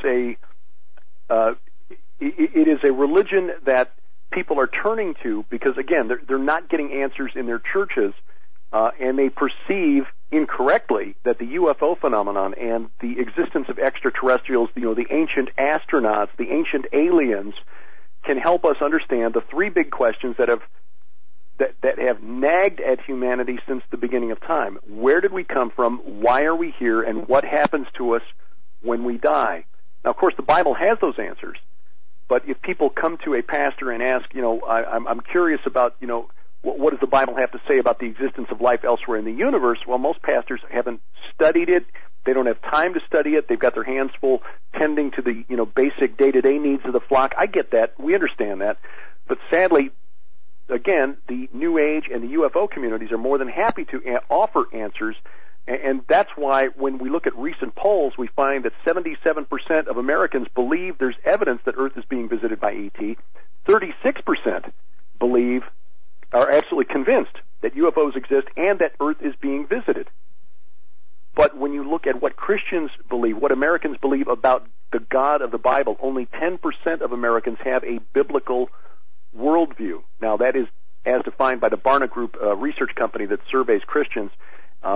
What is a biblical worldview? Essentially, it means holding 6 very basic views about God as he's defined in the Bible, that Jesus lived a sinless life, that he was born of a virgin, that Satan is a literal entity and not a concept, that kind of thing. Christianity 101. So in other words, Americans are more than 3 times more likely to believe in ET than in the God of the Bible. That's why we address this topic in the first place. Now, do we get into and I'm going to have to ask you to restate your question, Steve, because I went back and to lay the groundwork in, and I didn't make a note of your question. So okay, no, you're actually doing it, because now we've got the the world's second largest religion, then goes into what the question is whether Christianity can be compatible with genuine extraterrestrials. And the thing is that if there are no genuine extraterrestrials, then those who want Christianity to be absorbed by the New Age version, or what I would call the sublimation of historic biblical Bible-believing Christians, they're going to have to talk a really good line. So now they've got the ultimate, what I call popesman, the spokesman, for the whole ET issue. Obviously, Tom Horn and Skywatch has done vast presentations on it. So the whole world's being primed for it. So in essence, you can address that, or I guess we both are addressing it, but Christianity can be compatible with genuine extraterrestrials. And the point is you answer that, okay, because I think I gave it away. I'm not trying to be a spoiler. I'm just saying that, it's important. Well, no worries. Always enjoy conversations with you, Steve. It's always an education, so no worries at all. Now, again, we don't believe that there's evidence that Earth has been visited by authentic, genuine extraterrestrials. We believe that so far, everything that's been reported as an ET contact has, in fact, been an extra-dimensional contact. Fallen angel, demon perhaps, but not an authentic extraterrestrial. Now, could Christianity accept a legitimate ET landing on the White House lawn? Theoretically, and I say that because personally I don't think there's anything out there. I think the universe, yes, was created, in fact, specifically for the human race. But if an actual ET were to land on the White House lawn, here's the key thing that Christians need to keep in mind.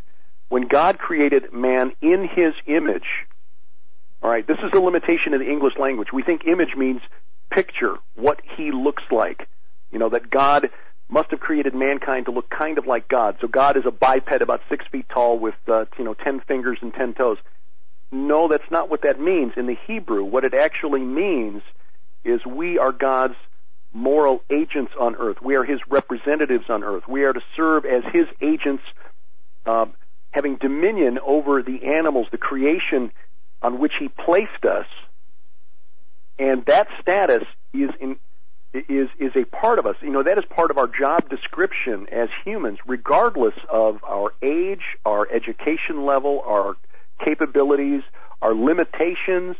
It doesn't matter if you're male, female, if you're a child, an adult. You are created in God's image as his imager, if you will, his moral agent, his representative on earth. That is a status that does not change if you suffer a severe head injury that limits your cognitive ability.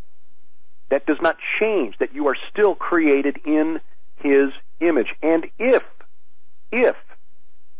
an extraterrestrial from Zeta Reticuli lands on the White House lawn, your status as one of God's imagers, one of his creation, being created in his image, does not change. So that is the key element there. Could Christian theology accept, and again, this is a hypothetical, because again, I personally don't believe that there are ETs out there in the universe. I believe that God, that's a big enough question, God probably would have addressed it in Scripture for us. I could be wrong about that. This is not a theological hill I'll die on, but I will say this. As humans, we are all created in his image, and that does not change regardless of whether or not extraterrestrials exist somewhere else out there in the universe. I think that's a valid point, because God did give men dominion, and obviously Jesus didn't die for Zeta Reticulans, okay? That's and correct. He didn't die for the Pleiadians. And so the fascinating thing, though, is that in order to deceive, you've got to get people to believe. And they are trying to basically, isn't it interesting? I would call it the inverse God-haters rule.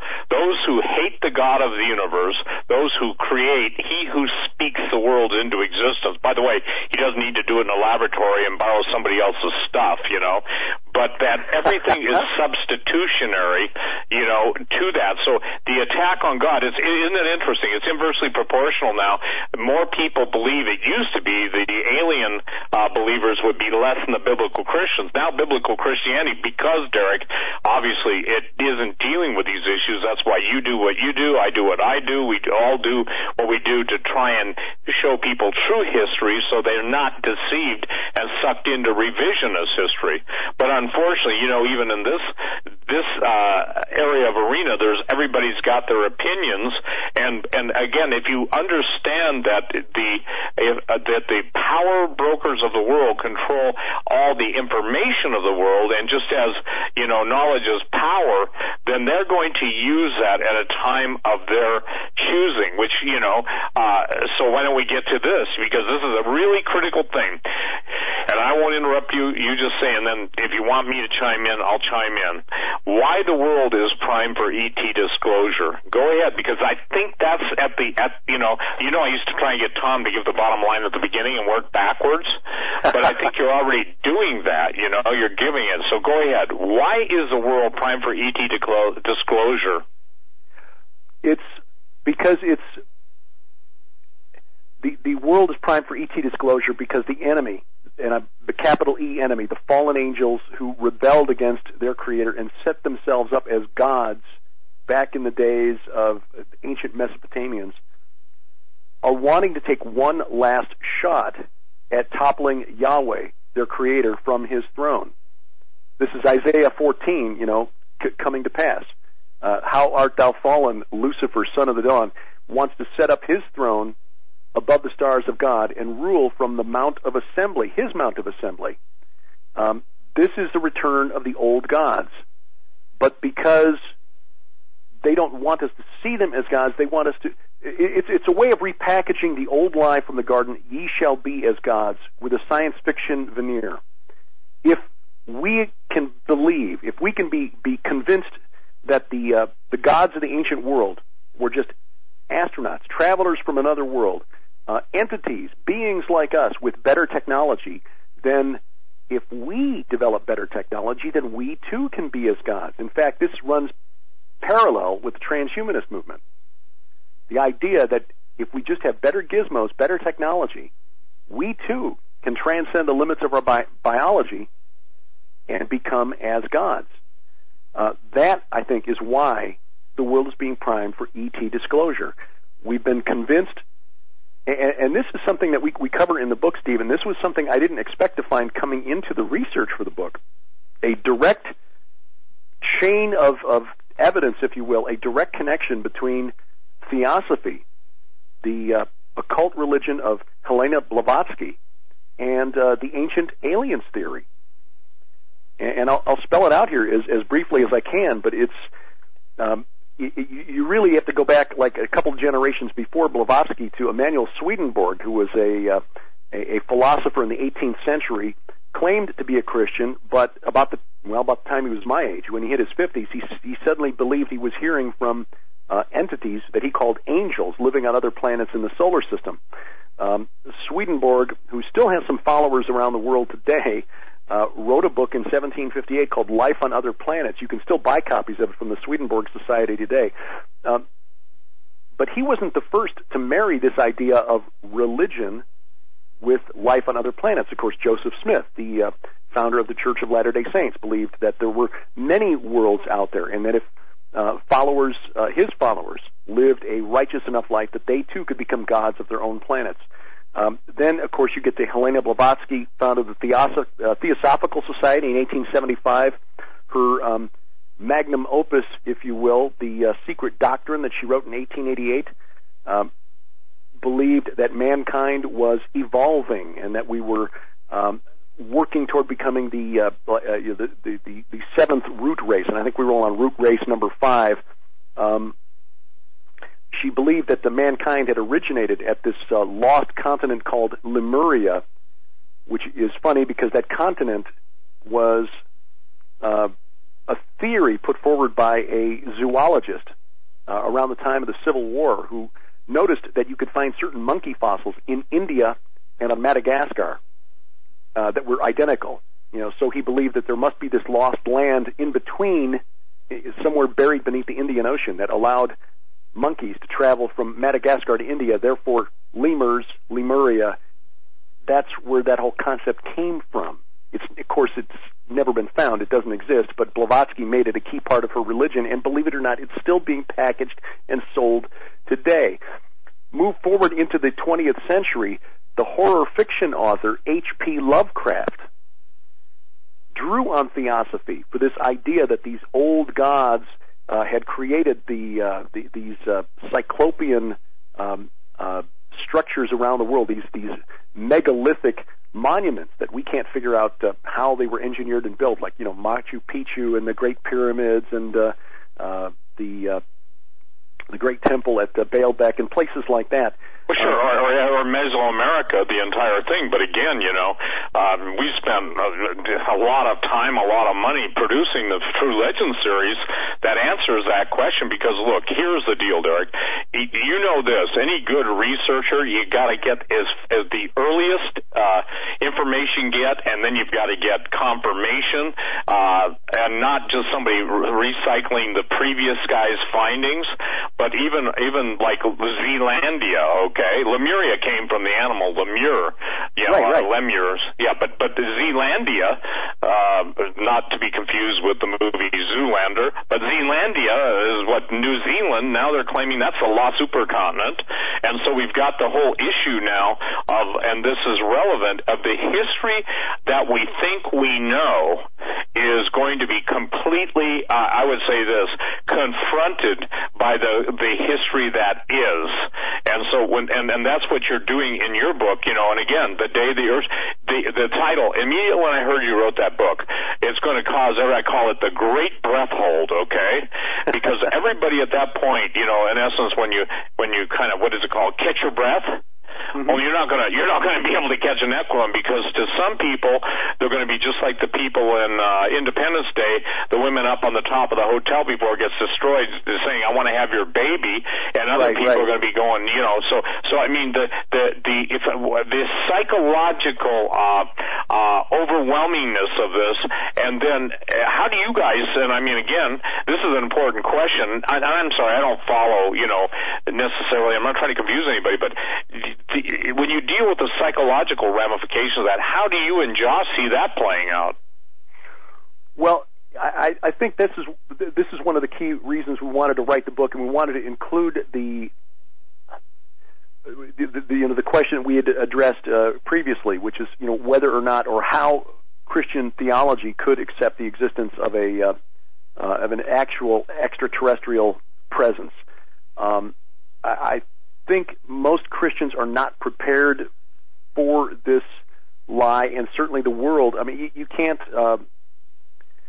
The world through science fiction, which has been called by some televangelism for the ET gospel, through science fiction and through the ancient aliens evangelists, like the guys on the History Channel who are their 12th season now of the Ancient Alien show, which one reviewer has called just repackaged theosophy. The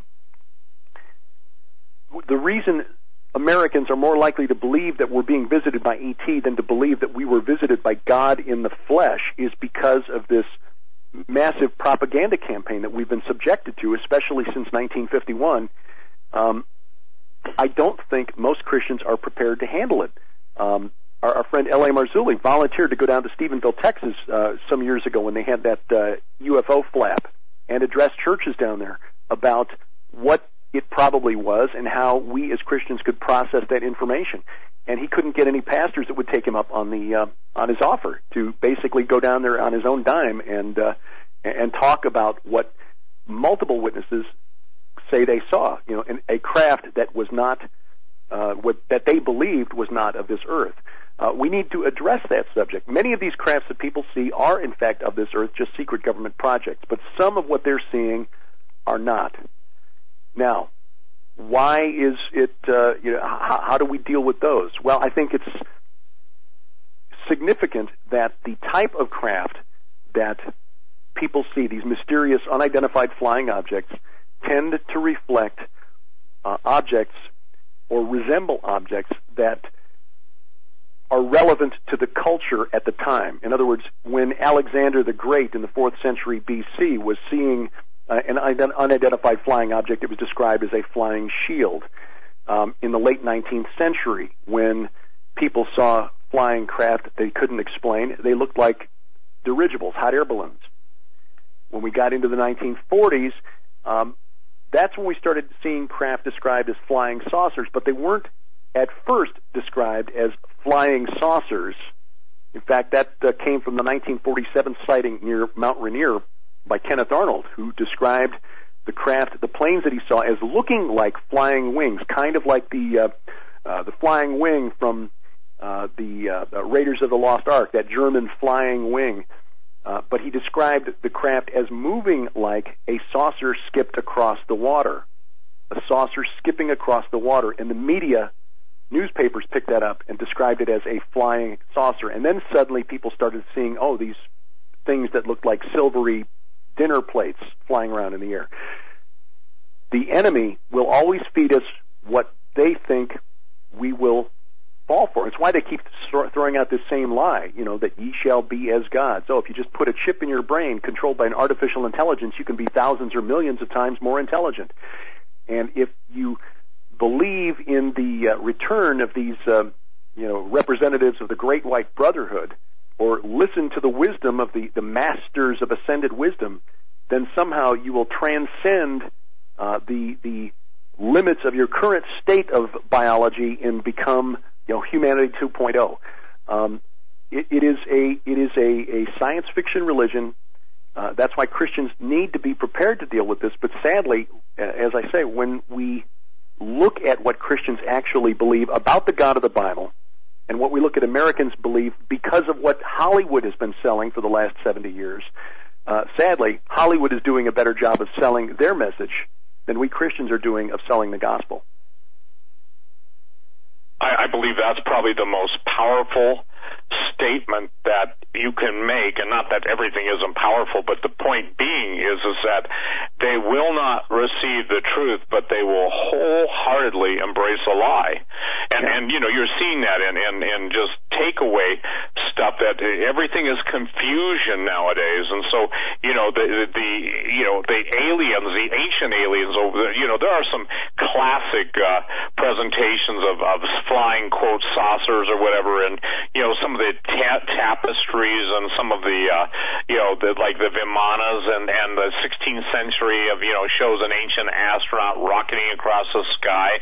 It looks like I forget the name of the guy that painted that, but there's a lot of stuff. So in essence, wouldn't you say that Satan has now been writing the script that is taking place and playing out before our very eyes, and it's astonishing. These are my terms, so I'm not words, but it's astonishing how people, since they're so used to watching movies, have lost their critical reasoning skills, and they will believe that versus the God of the Bible.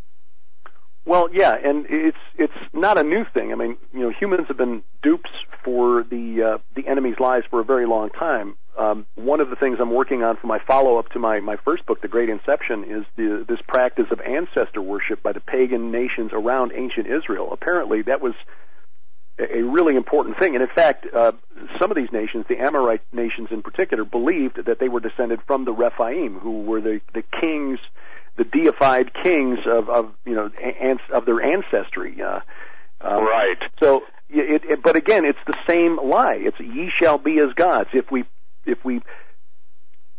present these sacrifices to the Rephaim of the earth that we're summoning to bless the new king, well, then things will go well for us. They will give us power. They will bless the land so that our crops are good and we're protected from our enemies, et cetera, et cetera, et cetera.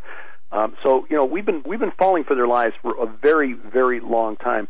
We get a picture of what the ancient world was like, but from a narrow angle when we read the Old Testament. And the Bible was not mainly intended to be a book of history. When we broaden our view a little bit, and look at what the ancients around ancient Israel believed, the Bible makes more sense, because we can see that God specifically responded to things that the pagans around them believed because of the lies of the enemy. And one of those things that we dealt with, Steve, and maybe we can get into this in the next hour, because this will take a little time to unpack, is the god of chaos and right. Yeah, Leviathan and the return of the god of chaos. That's something that is a part of the teachings of some of the occultists from Aleister Crowley, and especially his successor Kenneth Grant, down to present day with Lieutenant Colonel Michael Aquino and his Temple of Set. It is something that, whether they know it or not, is something that is prophesied in the Bible, this return of the god of chaos, and they're looking forward to it, but apparently they've not read the end of the book, because their guy, things don't go well for him. No, and again, chaos, the void, the chasm, we can get to that in the next hour. But if you think of this, they're looking for the return of it. They're also trying to bring, and this was told to me, Derek, by a 4-star Special Forces general, whom I know, okay, active duty. He said they are trying to even, what's the word?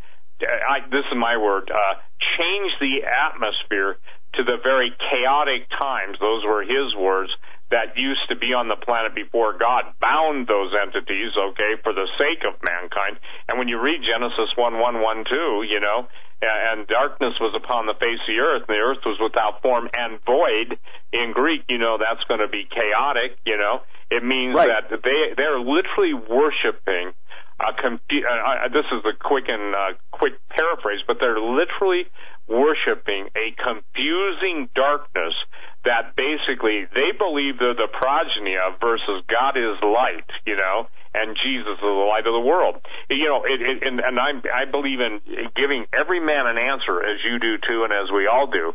But what is astonishing to me that it's true, we're like in Romans chapter 1, we're still embracing.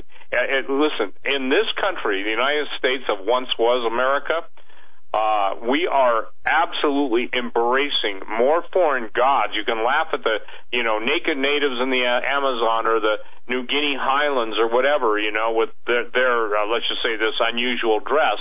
But the point is, they know the difference between good and evil spirits, and now we're in the time of Jeremiah, I think. Wasn't Jeremiah who said, woe unto them who call evil good and good evil? Mm-hmm. The bottom line is, it's the as righteousness decreases, and I'm talking about just doing unto others, as you would have them do unto you. It's battlefield earth time, which, by the way, of course, was a Scientologist and a L. Ron Hubbard, battlefield earth. With the whole idea is that we are now under probably the most, according to the Bible, God's holy word, we're on and in the midst of the most critical battle of all creation. Jesus said, there's never been anything like it, nor would be again, except the days be shortened. For the sake of the righteous, there be no flesh left alive. So, I mean, we're in this thing, and you started this conversation out, the interview, with to serve man. Obviously, and everybody who would like to see that on Twilight Zone, go look up on YouTube Twilight Zone. But notice the guy was a giant. Remember that? I think it was Ted Cassidy. So the thing is that, and this is the thing that launched me when I started doing this stuff, 45 years ago, writing about Genesis 6 and stuff and talking about it at least.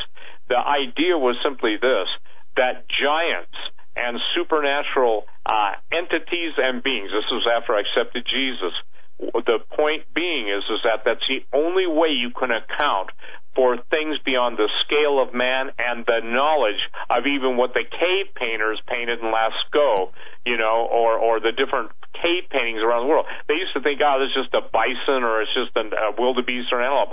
Those were stellar star charts. They had to get the information from somebody.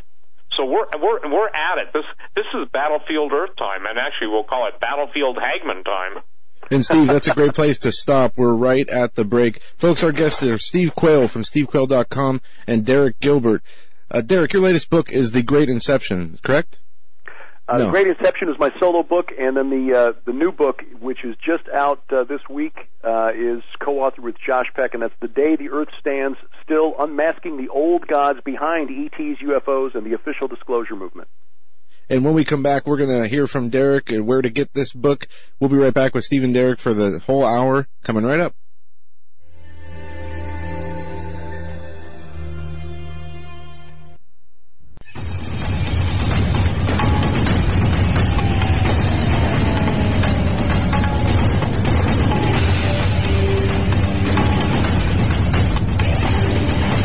You know, it's an amazing thing to think.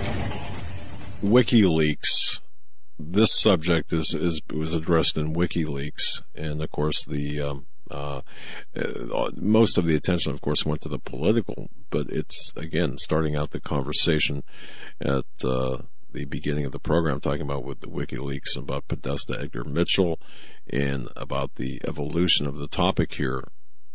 As the topic evolved.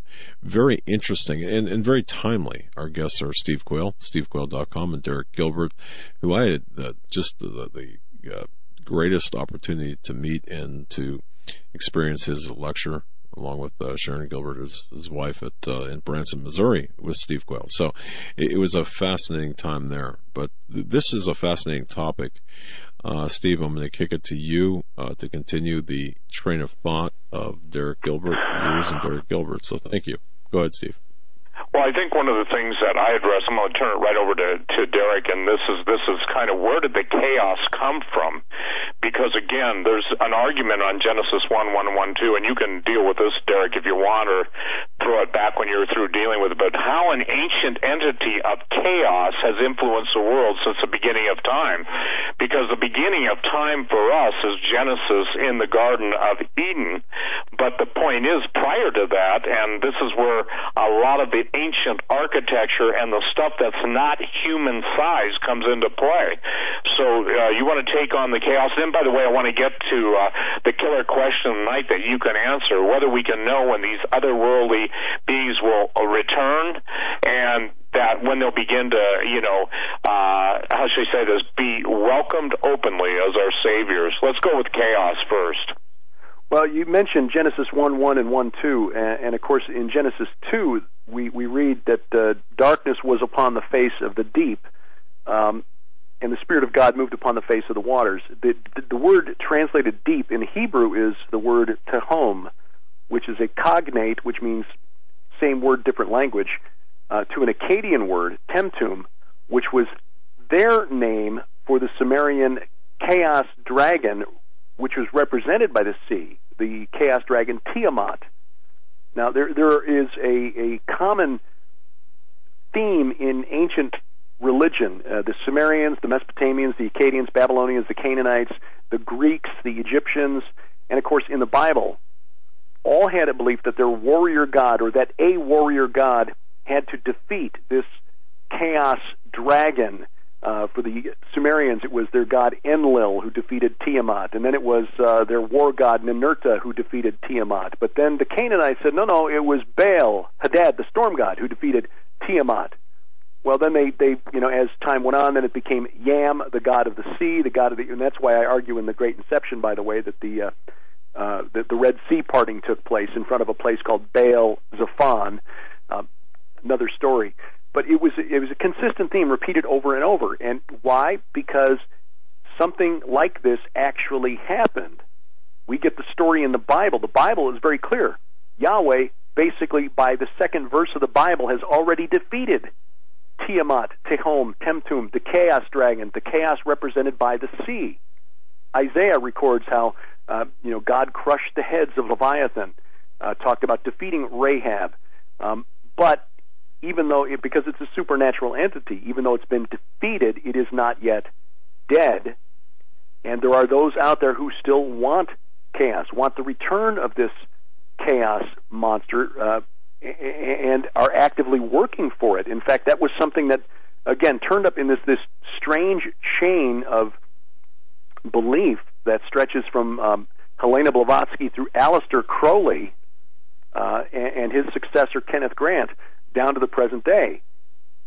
The chaos god went by different names in the ancient world.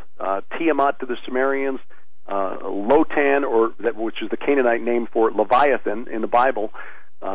Yam, the god of the sea. To the Greeks, it was Typhon. To the Egyptians, it was Set, the god of chaos.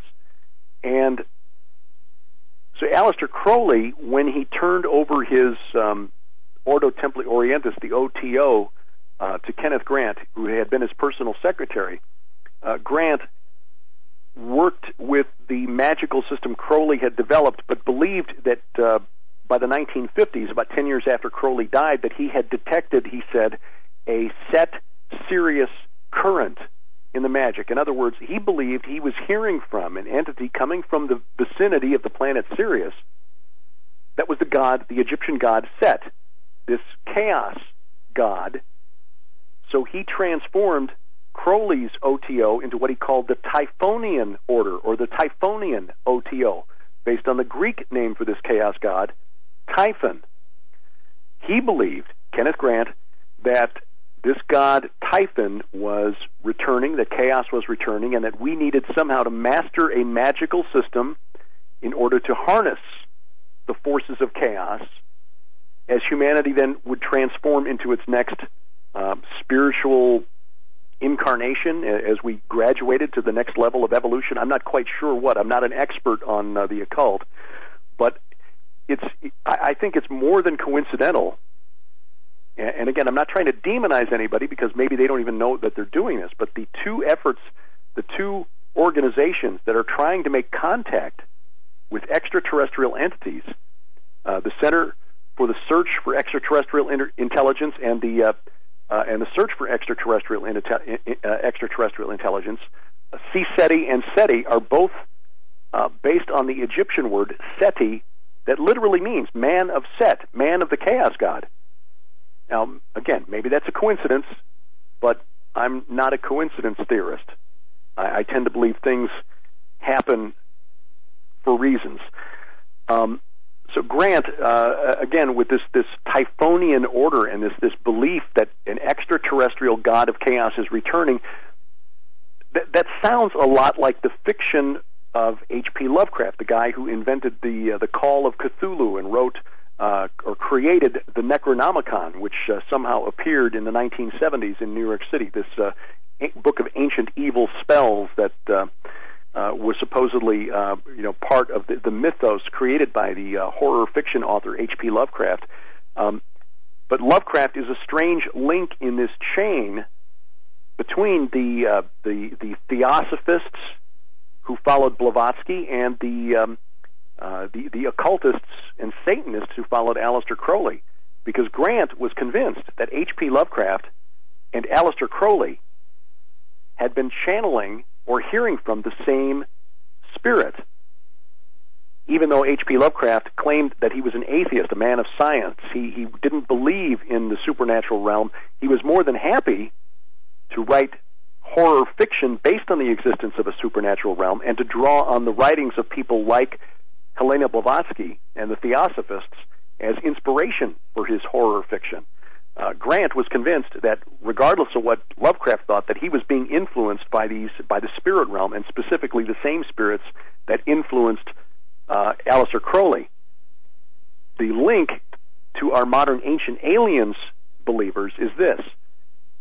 In the 1950s and 60s, the writings of Lovecraft, who died in 1937, had picked up a following in Europe, and specifically in France.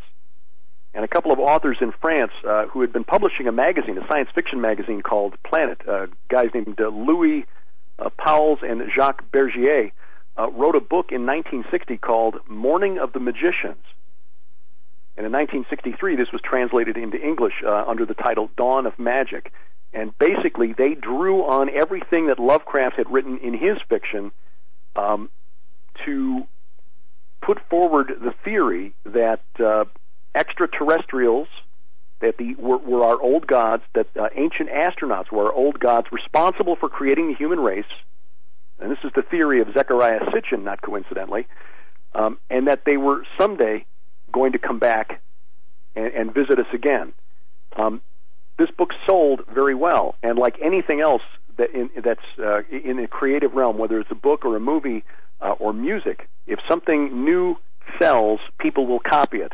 Well, in 1970, a hotel manager in Switzerland wrote a book based on the work of Pauwels and Bergier, to the point that Pauwels and Bergier threatened a lawsuit.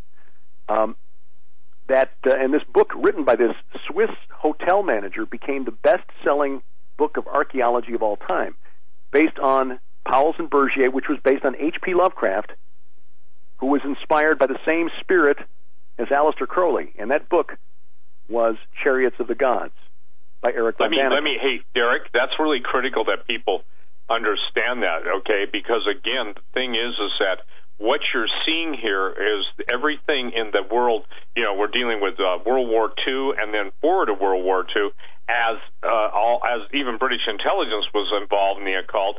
So were the Nazis. And what was interesting is the combination of, let's just say, left-hand Nazis and right-hand Nazis and Satanists, they all seem to converge, and obviously after 1947, but what you're just saying there is absolutely critical, because when von Daniken wrote Chariot of the Gods, it was probably the most,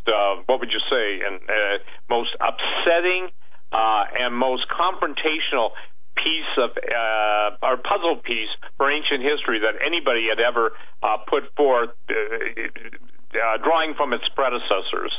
Absolutely, yeah. And again, there's a direct link there when you go back through the work of the guys who, Pauwels and Bergier, who basically used Lovecraft as their inspiration. If Kenneth Grant, who was Aleister Crowley's personal secretary and successor, was correct that Lovecraft was inspired by the same spirit that had Crowley had been channeling, then you've got a direct connection between whatever it was that inspired Aleister Crowley to create Thelema and his Book of the Law, "Do as thou wilt shall be the whole of the law." And there's some even more bizarre connections, some very specific things that I go into in the book. Josh and I dug into this through the work of Peter Levenda, who's a very respected researcher into the occult, and shows that there's some really weird coincidences between what Lovecraft wrote and what Crowley wrote 20 years earlier, that unless Lovecraft had been a student of Crowley, and there's no evidence that he was familiar with Crowley's work at all, it just is almost impossible to believe. So you've got this direct link, this spiritual link from the spirit behind Aleister Crowley and the spirit, and this idea that our gods, the gods of the ancient world, were actually astronauts. Now, why would the enemy want to convince us that the gods of the ancient world, the pagan gods of the ancient world, weren't gods at all, but were just extraterrestrials? Well, again, because we're now in a scientific culture, we're more likely to believe in the magic of our iPhones than to believe that God can supernaturally heal, that supernaturally deliver people who are afflicted by drug addictions and addictions to alcohol and pornography and so forth. Our children are coming out of the crib with smartphones and tablets in their hands, and they see the technology. And of course, Hollywood is playing on this with all of these films that show what a wonderful thing it would be to be an enhanced human, like one of the X-Men. There's a whole line of fiction that's being published by Disney now, based on the idea of teen demigods. A special school like Hogwarts, this is like the next generation of Harry Potter, where you have the special school for wizards and witches. A new series based on the work of author Rick Riordan, aimed at teens and especially preteens, to show them how cool it would be if you were actually the son or daughter of one of the Greek gods or one of the Norse gods. They're putting out. You brought up something too. I think that people have got to understand, in all of this stuff, and all of it from day one of recorded intermingling between the occult or spirit forces and human beings. And again, look at the fallen angels drawn by the beauty of women, obviously to pervert the human race, but the whole Hollywood exposure, pun intended, of just the extremes between Satanism and all of the pedophilia and all of the, sexual this, sexual that, isn't it? It gets right back to the thing. Ritual sex magic and all of the satanic ritual abuse always has to interfere with that and to break down the little child's will or the person's will. And isn't it fascinating that from Genesis 1, Genesis 6 forward, that we see the same thing? Isn't it fascinating, Derek? And this is something I was thinking about today. We're dealing with fallen angels having sex with earth women, and now we're dealing with people who are openly professing Satanism, trying to take the moral high ground in what they've done with children and with each other, and the whole, if you will, and the, what do I say this? Let's call it the pornification, okay? That's where pornification, and it's, the word would simply mean this, is that the procreative capacity that God created man initially to reproduce his image and likeness, meaning God's image and likeness, as you've explained, but to let us be, if you will, co-creators in that realm.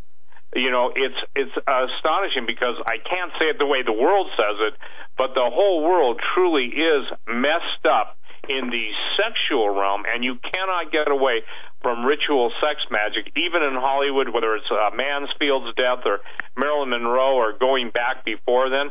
The fascination in Hollywood now, the perversion of children, the Disney,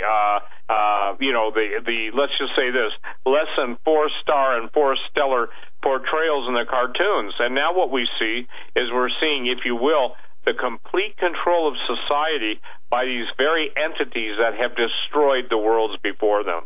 That's my statement. So if people will embrace that which destroys them, they will not embrace he who will save them, forgive them, and give them power, literally power over all the power of the devil. The powers of the occult to me, it's inversely proportional to the degree that the church, those who call themselves Christians or believers in the God of Israel, in the Messiah Jesus, in the Savior of the world, they are not even appropriating the power that God promised them, yet the devil's crew has taken everything and anything to get power over the people that got it but won't use it. I don't know if that's a clear enough way to say it. No, you're absolutely right. I mean, the Bible is clear. Greater is He that is in us than he that is in the world. And when you look at the true nature of the confrontation that's taken place in the Bible, and this is the thing that blows my mind. I mean, you were there. You saw my presentation in Branson, and I've stumbled onto some stuff beyond that is even more mind-boggling regarding the pagan rituals of the ancient world. When you look at that confrontation, I mean, you're talking about a long war that involves angels and demons and wizards and warlocks and monsters and heroes and valiant soldiers performing mighty deeds. But in the spirit realm, some of the mightiest deeds are done in the prayer closet. That is our mightiest weapon in this war, and yet so many of us have we have. It's like that famous line that was used in the film The Usual Suspects. The greatest trick the devil ever pulled was convincing the world he didn't exist. That's what this E.T. gospel is about. The devil doesn't exist. The gods don't exist. Our ancestors were just too primitive to know what they were looking at when they saw a spacecraft.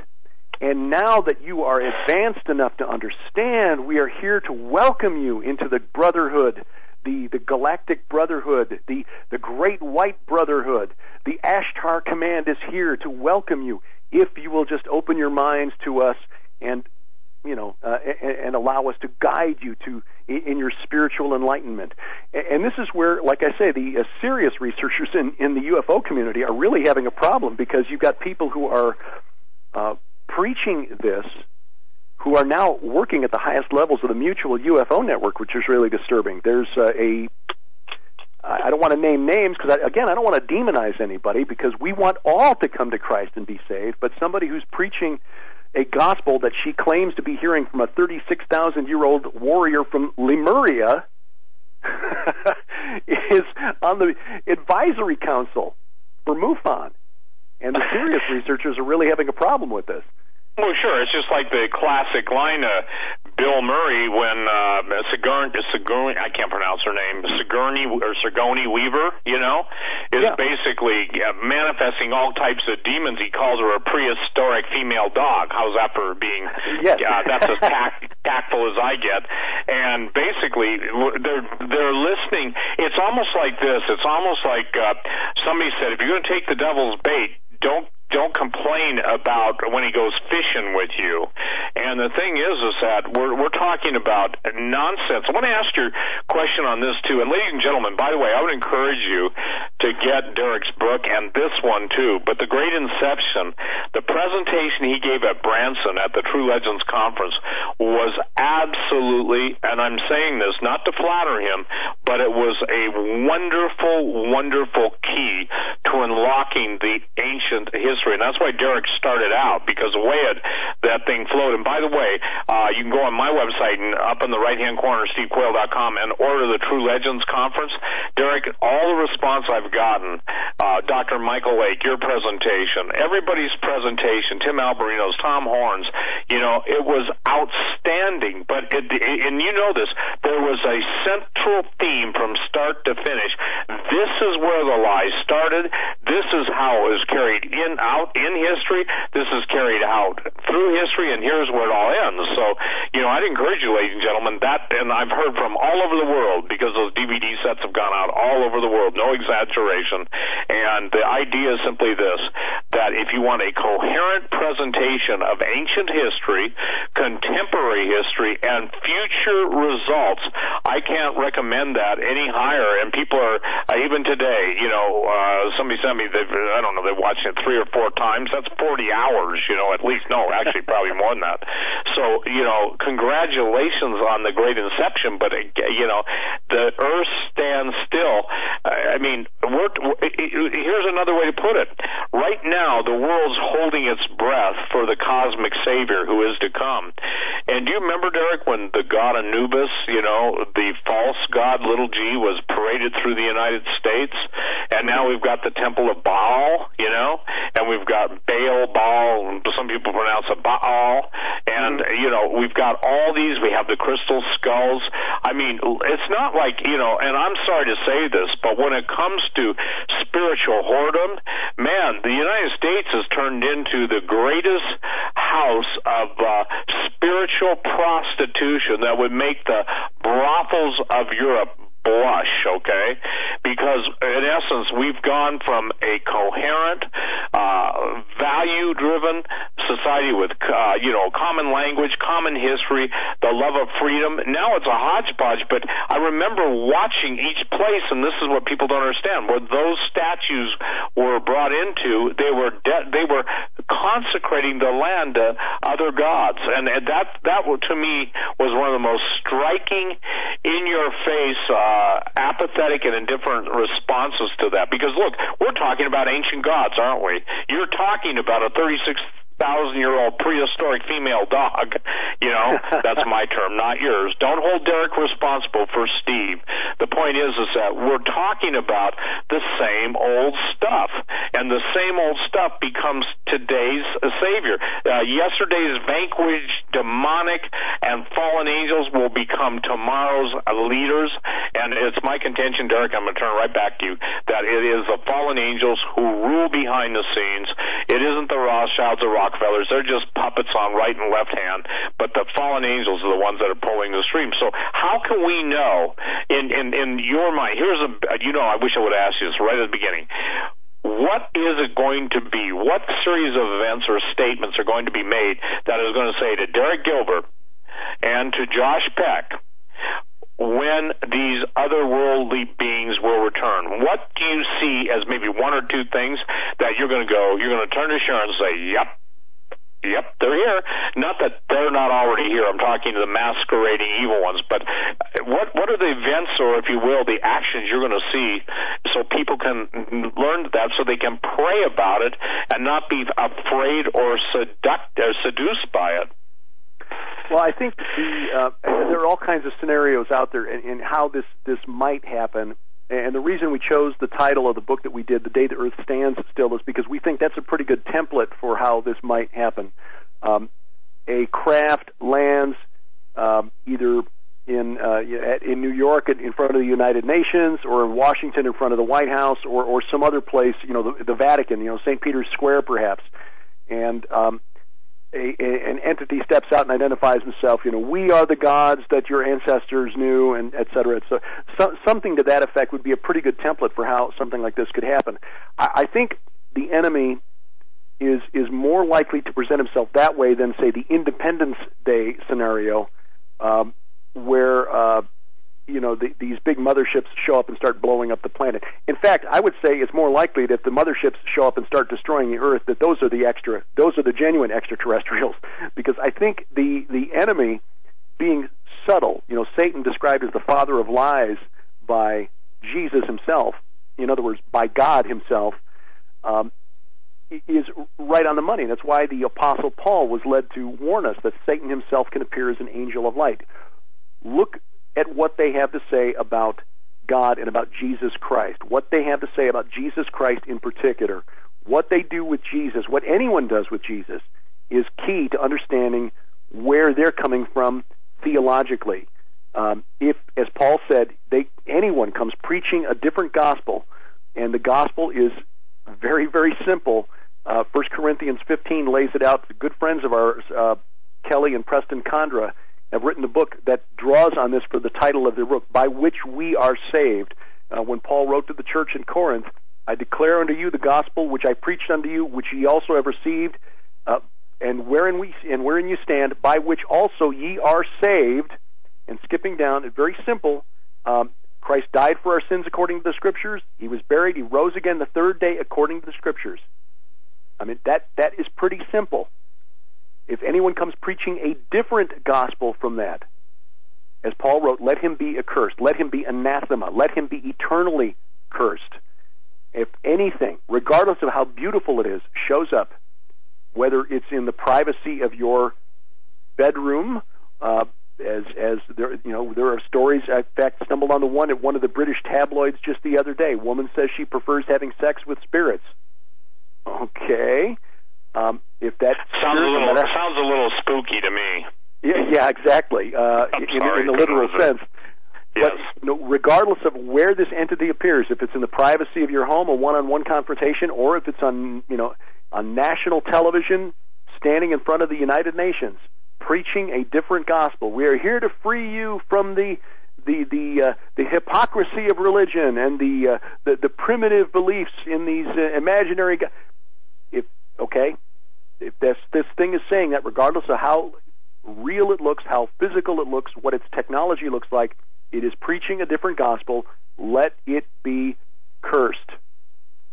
And hold fast to that, as the Apostle Paul wrote. Hold fast to the gospel that he preached, the gospel by which we are saved. Jesus died for our sins, rose again on the third day, and this is all in accordance with the Scriptures. And remember, regardless of what happens and how real this deception looks, your status as an imager of God, your status as one created in the image of God, his moral representative on earth, his agent on earth, does not change regardless of what steps out of that craft on the White House lawn. I'm just worried the first words out of his mouth is whoever the alien is, he's going to say, now go find my daughter Hillary. Well, Tom writes about that in Saboteurs. That's an interesting little development. No, I won't say that one. That'll get me in too much trouble. I'm trying to be kinder and gentler. So where we're at now, Derek, though, is honestly this. Now we see the attack on the Gospels. We see, the attack on Paul. I mean, there are people on talk radio saying this, but they forget to leave the important thing out. You've got a miraculous transformation of a persecutor of the Christians who absolutely has his, experience, and he is transformed, and God gives him this incredible revelation. Now people are saying, well, that's not good enough. You've got to go back under the law. You've got to, go to your Hebrew roots and stuff. Here's the deal.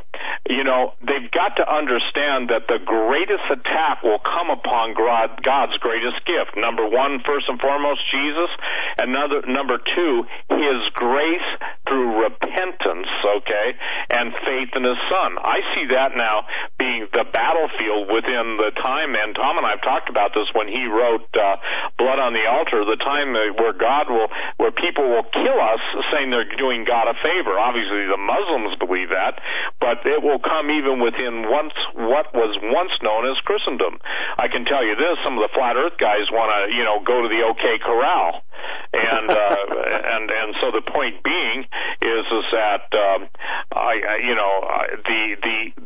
the trails that the devil is throwing are so, not only trails, the evidence the devil is presenting is just false evidence appearing real, the definition of fear or whatever, somebody made that acronym up. But aren't you surprised that, you deal with Whitley Strieber? I interviewed him a couple times years ago after Communion came out. And he was, and maybe still, and I haven't talked to him in years, so if somebody wants to correct me on this, but in his book he said he had always thought that aliens were aliens, but he couldn't get away from the fact that these were demons. And everybody who's a famous, and I'm talking Christian or non-Christian, they cannot get away from the fact that there is the spiritual element to aliens. There is a deception, there is a spiritual element. And I don't know, have you ever personally, Derek, interviewed Whitley? No, I have not. We did have the opportunity when we were Josh Peck, myself, Sharon went down to Roswell, New Mexico for the UFO festival this past year. It was the 70th anniversary, which, again, a significant number. And we interviewed a number of people who were speaking at Guy Malone's Challenges to the Extraterrestrial Hypothesis conference. And he had a number of Christian speakers, such as Joe Jordan himself, but also a number of agnostics who don't believe that the extraterrestrial hypothesis explains the UFO phenomenon. But when we talked to Joe, we also talked to a woman who has been featured on programs about alien abduction going back to the 90s. I remember seeing the program that she was on back in the 90s called Sightings, I think was the program. She's from our area here in the Ozarks. Her name is Joyce Ahrens. And she and her family had been subjected to what they believed were alien abductions for many years. Now, we need to make it very clear that there is a difference between the UFO phenomenon and the alien, and I'll use that word in air quotes, the abduction phenomenon. Those are two separate issues. The UFO phenomenon, many of the things that people see and call UFOs, are simply misidentified objects. The planet Venus, we've got the Geminid meteor shower happening tonight. Sometimes it's a meteor in the sky that can't be identified. Sometimes it's a secret government craft that they just don't want us to know about.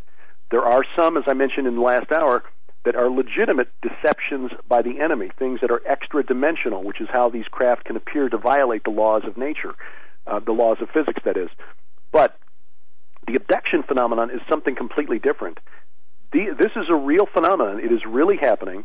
People are being contacted by entities. They are being, in many cases, abused, and often in a sexual nature, by these entities. It's a very traumatic experience, and yet some people find that because they feel special, like they've been chosen for whatever is being done to them, that they don't really want the phenomenon to stop. Now, Joyce, in her case, desperately wanted to stop it, was looking for help, found Joe Jordan, if I remember the story correctly, through a newspaper article about Joe in a Florida newspaper, got in touch with him, had some conversations with him, was not really open to hearing his message, which was the gospel message, at first, but eventually in desperation called on the name of Jesus during the next incident as it was occurring, and this entity disappeared.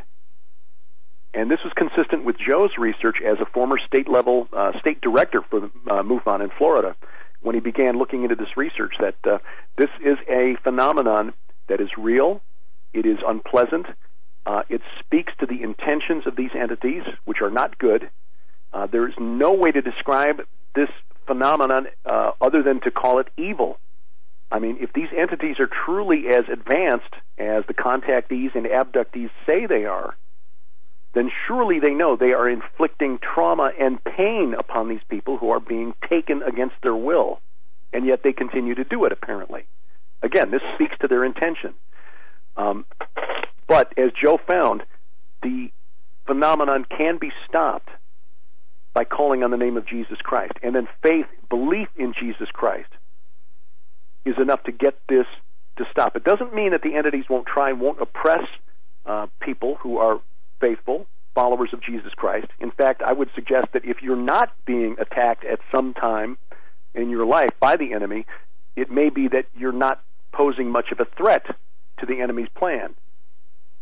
But setting that aside, this, I think, is an aspect of the phenomenon, the abduction phenomenon, a part of the overall UFO question that really needs to be addressed by the church, because people who are being abducted, who are being contacted by these aliens, are being lied to, they're being traumatized, and sadly, and this is one of the things I covered in the book, we covered in the book, is that they're not getting help from the UFO community, because the UFO community sees these experiences as confirmation of what they want to believe, which is that ET is real, he's here, and ET is about, and the existence of ET is about to be disclosed to the benefit of mankind.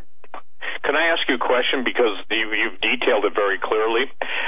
When you write and I write and we go back in history, whether it's Lilith, a night hag that would change into a demoness, would change into the form of a beautiful woman, have sex, and then devour the man, I'll say this, in an obstetric manner. The point being is that yet incubus and succubus, those are as old as history records. Okay, it's always the sex thing. Okay, and it's always the ritual magic thing. So how? And because I don't pay attention like you do to the UFO community, how do they separate the sheer terror and the human experiments that are knowingly being done on the abductees, and whether it's our government's secret experiments or whatever? And by the way, people used to not believe that our government would do that until they find out all the revelations of WikiLeaks about pedophilia and the most powerful people in this country being partakers of it. How do they rationalize, or do they just not deal with it? Do they explain it away? I don't know. I don't have an answer to that. Well, the reports of people who are the people who are abducted and try to report this to somebody are in a difficult situation, because there aren't many out there who believe that it's real, for the most part. If you go to the police, what are they going to tell you? Well, yeah, okay, you're off your meds again, right? Or maybe next time go a little lighter on the booze or the pills or whatever. People are, when they go to their pastors aren't trained or equipped to deal with this type of story. So they turn to the UFO community, and sadly, even though this is a traumatic experience for many of the people involved in it, they are not directed to professionals who can give them psychological and emotional counseling for a traumatic experience, because again, it's confirmation of what the true believers in the UFO phenomenon want to be true. We don't want this person to get help. We want to use this person to support our case. You're telling me they just deny it and they don't want to deal with it because it undermines their false premise that, hi, we're here and we're here to help you.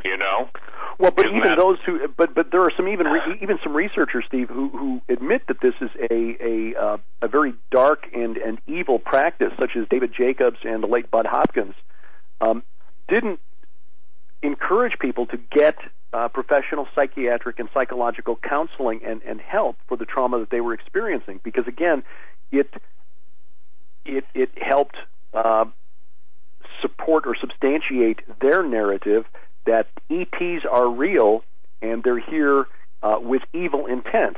Well, the problem is they're not extraterrestrial, they are extra-dimensional, they are correct spiritual entities, and we're not helping people by simply drawing out their stories so that we can write them down and then use them to sell books. Okay, these are people who need help, not people who need to be quoted as source material for the next book or to have their stories turned into a movie treatment. Okay, there's a really good book I would recommend because this gentleman has done a lot more research on it than I have. I summarize a couple of his conclusions. A fellow named Jack Brewer, who I met in Roswell, didn't have enough of a chance to talk to him. I hope to do that more in the year ahead. Who's got a book out there called The Greys Have Been Framed. And he goes deep into the misuses and abuses of abductees by the UFO community over the past 70 years. People who needed help who weren't helped because they were more useful to certain people in the UFO community as source material for books and movie deals. And it's tragic because, again, the guys who are involved in this are selling a narrative. Even though they believe it's evil, they are selling a narrative that is wrong. And again, the people who are the victims of this abuse aren't being helped. And that is one of the points we wanted to make in the book, The Day the Earth Stands Still. The very fact that people are being traumatized speaks to the motives and the nature of the entities involved. Whether they're, and again, we believe that we're dealing with fallen angels and their demonic minions. I agree with that. Listen to this. I didn't know this. This just came in from Amanda in Canada. She said, I just thought I would bring your attention to the new Marvel TV show called, and I don't know this, Marvel's Runaways, for the simple reason that there's a church in the show called the Gilbert, and it reveals the sacrifice of humans for some sort of resurrection or their continuation. In other words, an alien vampirism? They can only feast on human flesh to be able to prolong their own, and that brings us into the whole, if you will, vampirism. Are you familiar with that, Marvel's Runaways? Yeah, Sharon and I talked about this on our most recent podcast this past week on PID Radio.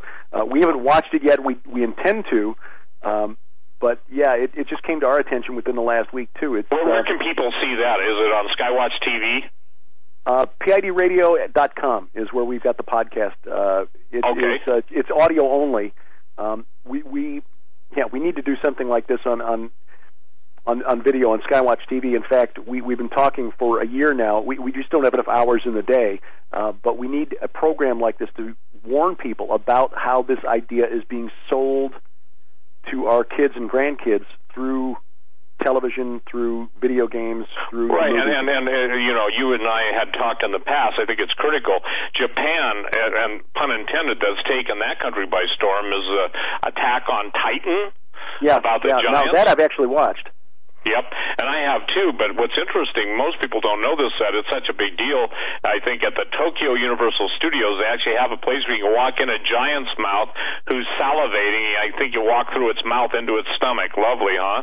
And then, Derek, you saw that first restaurant. Boy, when I put that link up on my site, now this is critical, because the lust for human flesh, cannibalism, okay, we're not going to go there, but in effect, you're talking about intergalactic cannibals when they need human, and look what it is. It's always the extraction of sperm from the male, ovum from the women. There's always a hibernation or if you will, an experiment going on. And, I know I've talked to traumatized people. These people aren't making it up. They're not sitting around going, 2 steps over the line. I mean, they are absolutely being able, and they're not dealing with past regression or regression hypnosis. And so when you see this, it's like a form of mental cannibalism, but it's also physical. Like the restaurant in Japan, I guess they're buying people that they sell their bodies ahead of time, and then you get to eat Uncle Joe. You get to take Uncle Joe who passed away out to lunch. That when I put that up on my website, the servers crashed. Fortunately, I think it was Stephen Sanford that got that off of archive, but it was a real story. People say, that was just pulling your leg. In this case, it was a real story. So then we get the story about robots, and when you're dealing with chaos, Greek mythology, you're dealing with Talos, the first robot who lives on kind of like, if you will, a green blood called Iker, and now you've got, modern robots stating that, well, gee, the battlefield's filled with energy, they just scoop them up, and instead of burying the war dead, you just eat them up, chew them up, and drive your next set of tank wheels to the next encounter, The idea that these entities are benevolent is just astonishing to me. And someone says, well, you have a position bias that you think they're all evil.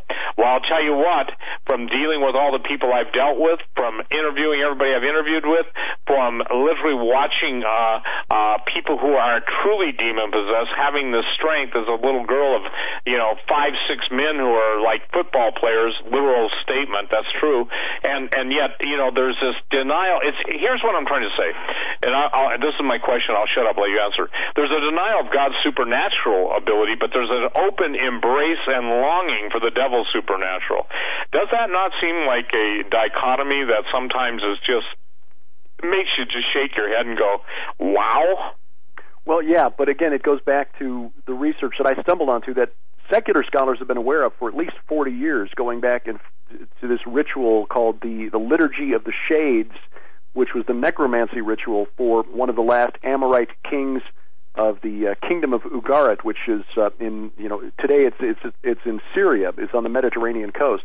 They were literally summoning the spirits of the Rephaim and the spirits of something called the Council of the Ditanu, which a scholar, again, another secular scholar documented the etymology of that word. Oh, yeah, that's the root of the word from which the Greeks got their name for their gods, the Titans.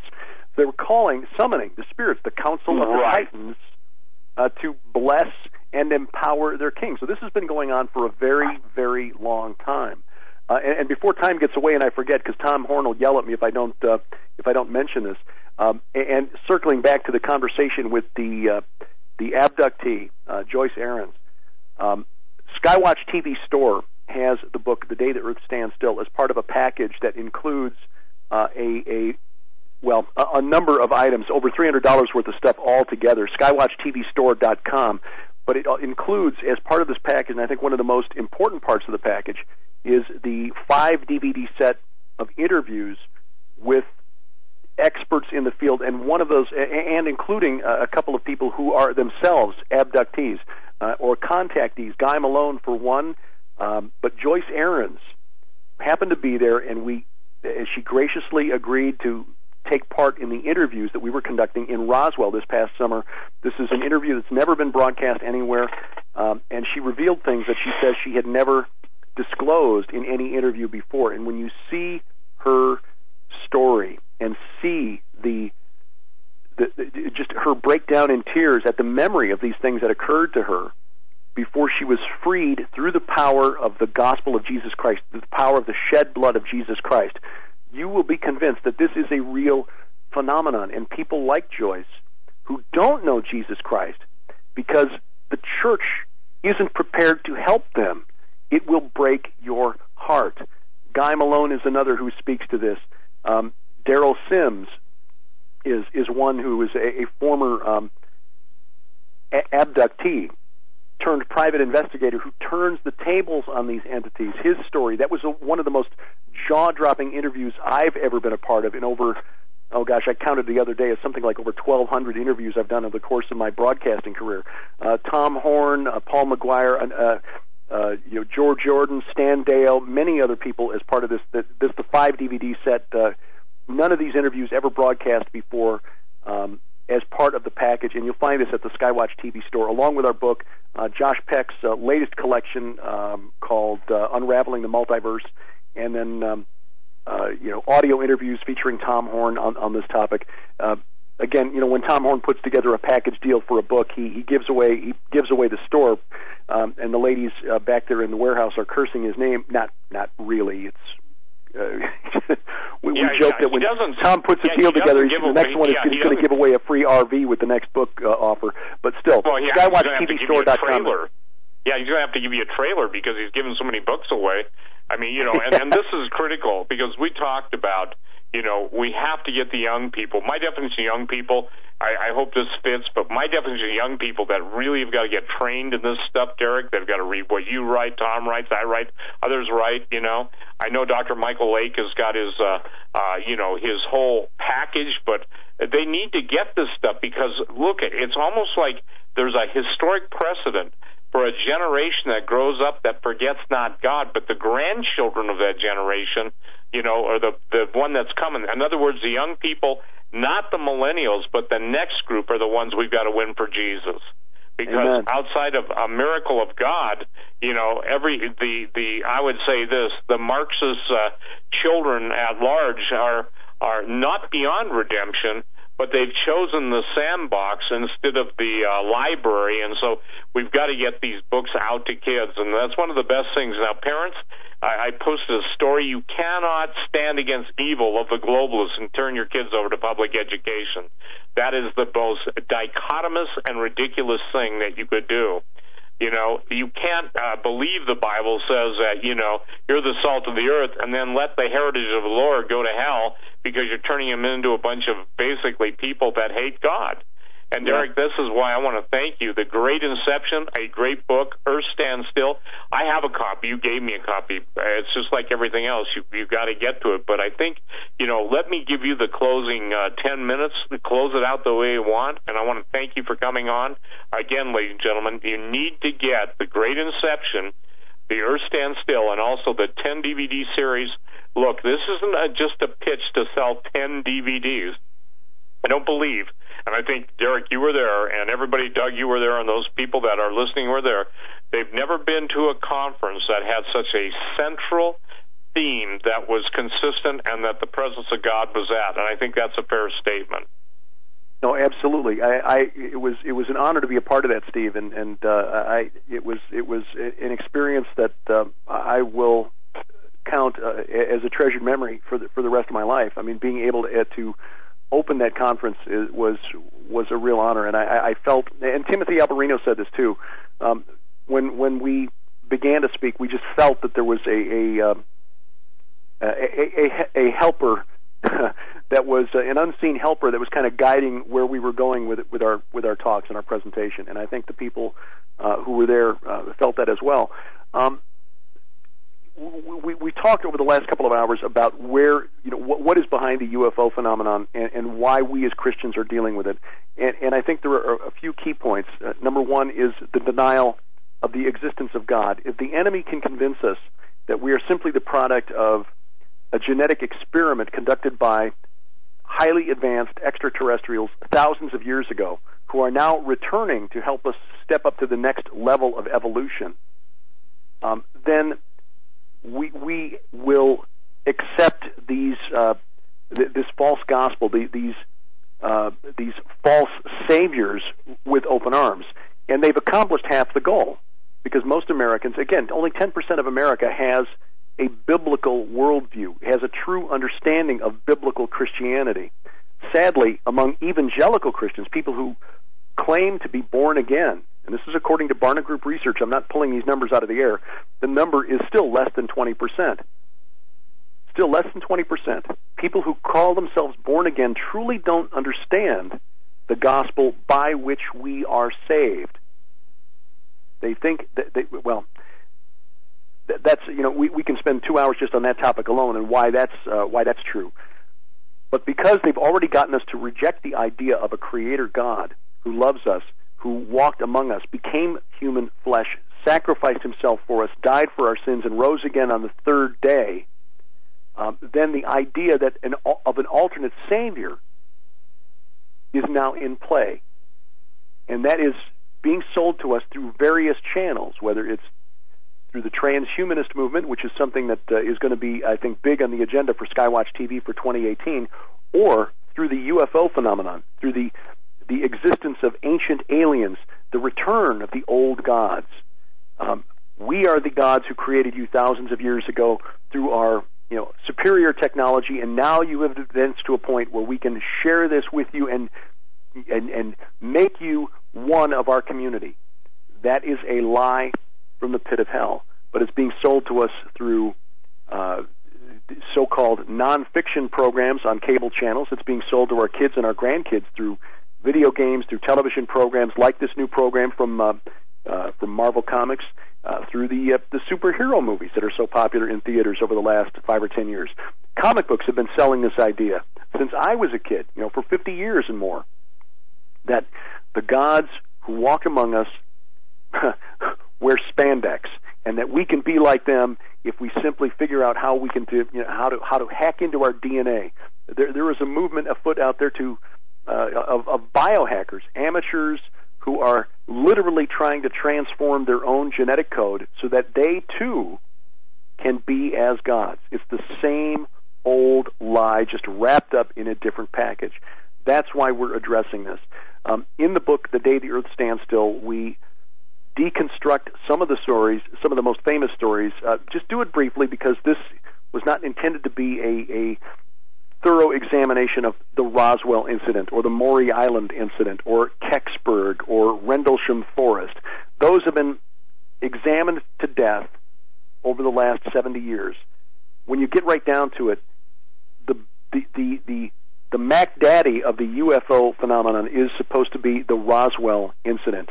And to this day, 70 years later, there is still no hard physical evidence that it was a legitimate extraterrestrial that landed in the desert near Roswell, New Mexico in 1947. We talk about and show in the book how the intelligence community of the United States, and presumably of other nations as well, but specifically in the U.S., has been involved in the UFO phenomenon for the last 70 years. And so a critical thinker should say, well, gee, if the intelligence community is trying to sell this lie, and has been for 70 years, how do we know that any of it is real? And to what end are they selling us this story? It may simply be that there are things they don't want the Russians to know.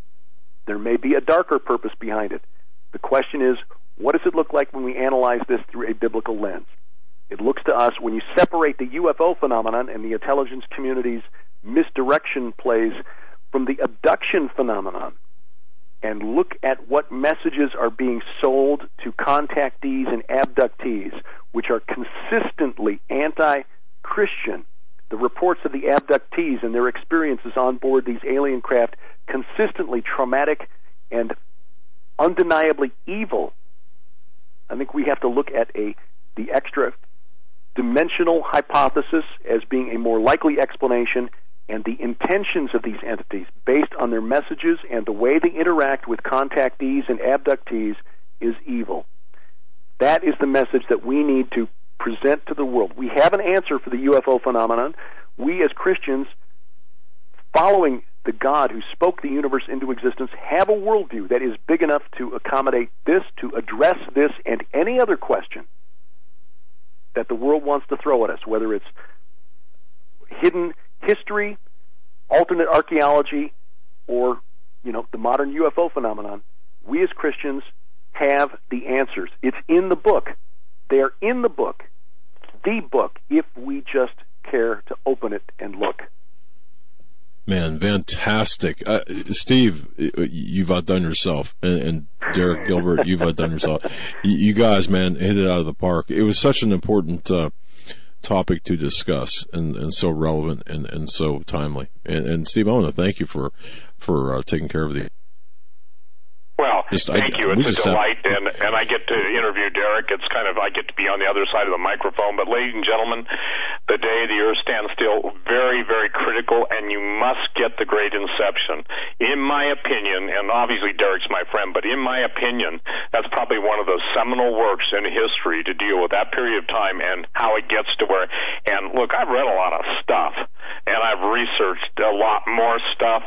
But, Derek had the hand of the Lord on him, as all those speakers did. And I got to tell you, Doug, thank you for making Hagmann such a viable and important part of training up the people of God for the most dangerous but the most outstanding and exciting period in history. Well said. And thank you for bringing the truth and information to the forefront. Gentlemen, thank you both. May God bless both of you and keep you safe. And again, our thanks for for you being on. All right. God bless you. My honor. Thank you. All right, folks. That'll do it for us. What a fantastic program. Enough said, right? Yeah. That's all that needs to be said. Tomorrow, 9 o'clock, Doug Hagmann Radio Show. And 2 o'clock, the Hagmann Daily Show. And then join us back here for our flagship show at 7 o'clock. Global Star Radio, Blog Talk Radio, and YouTube Live. Got a great show for you lined up for the flagship show tomorrow night. God bless.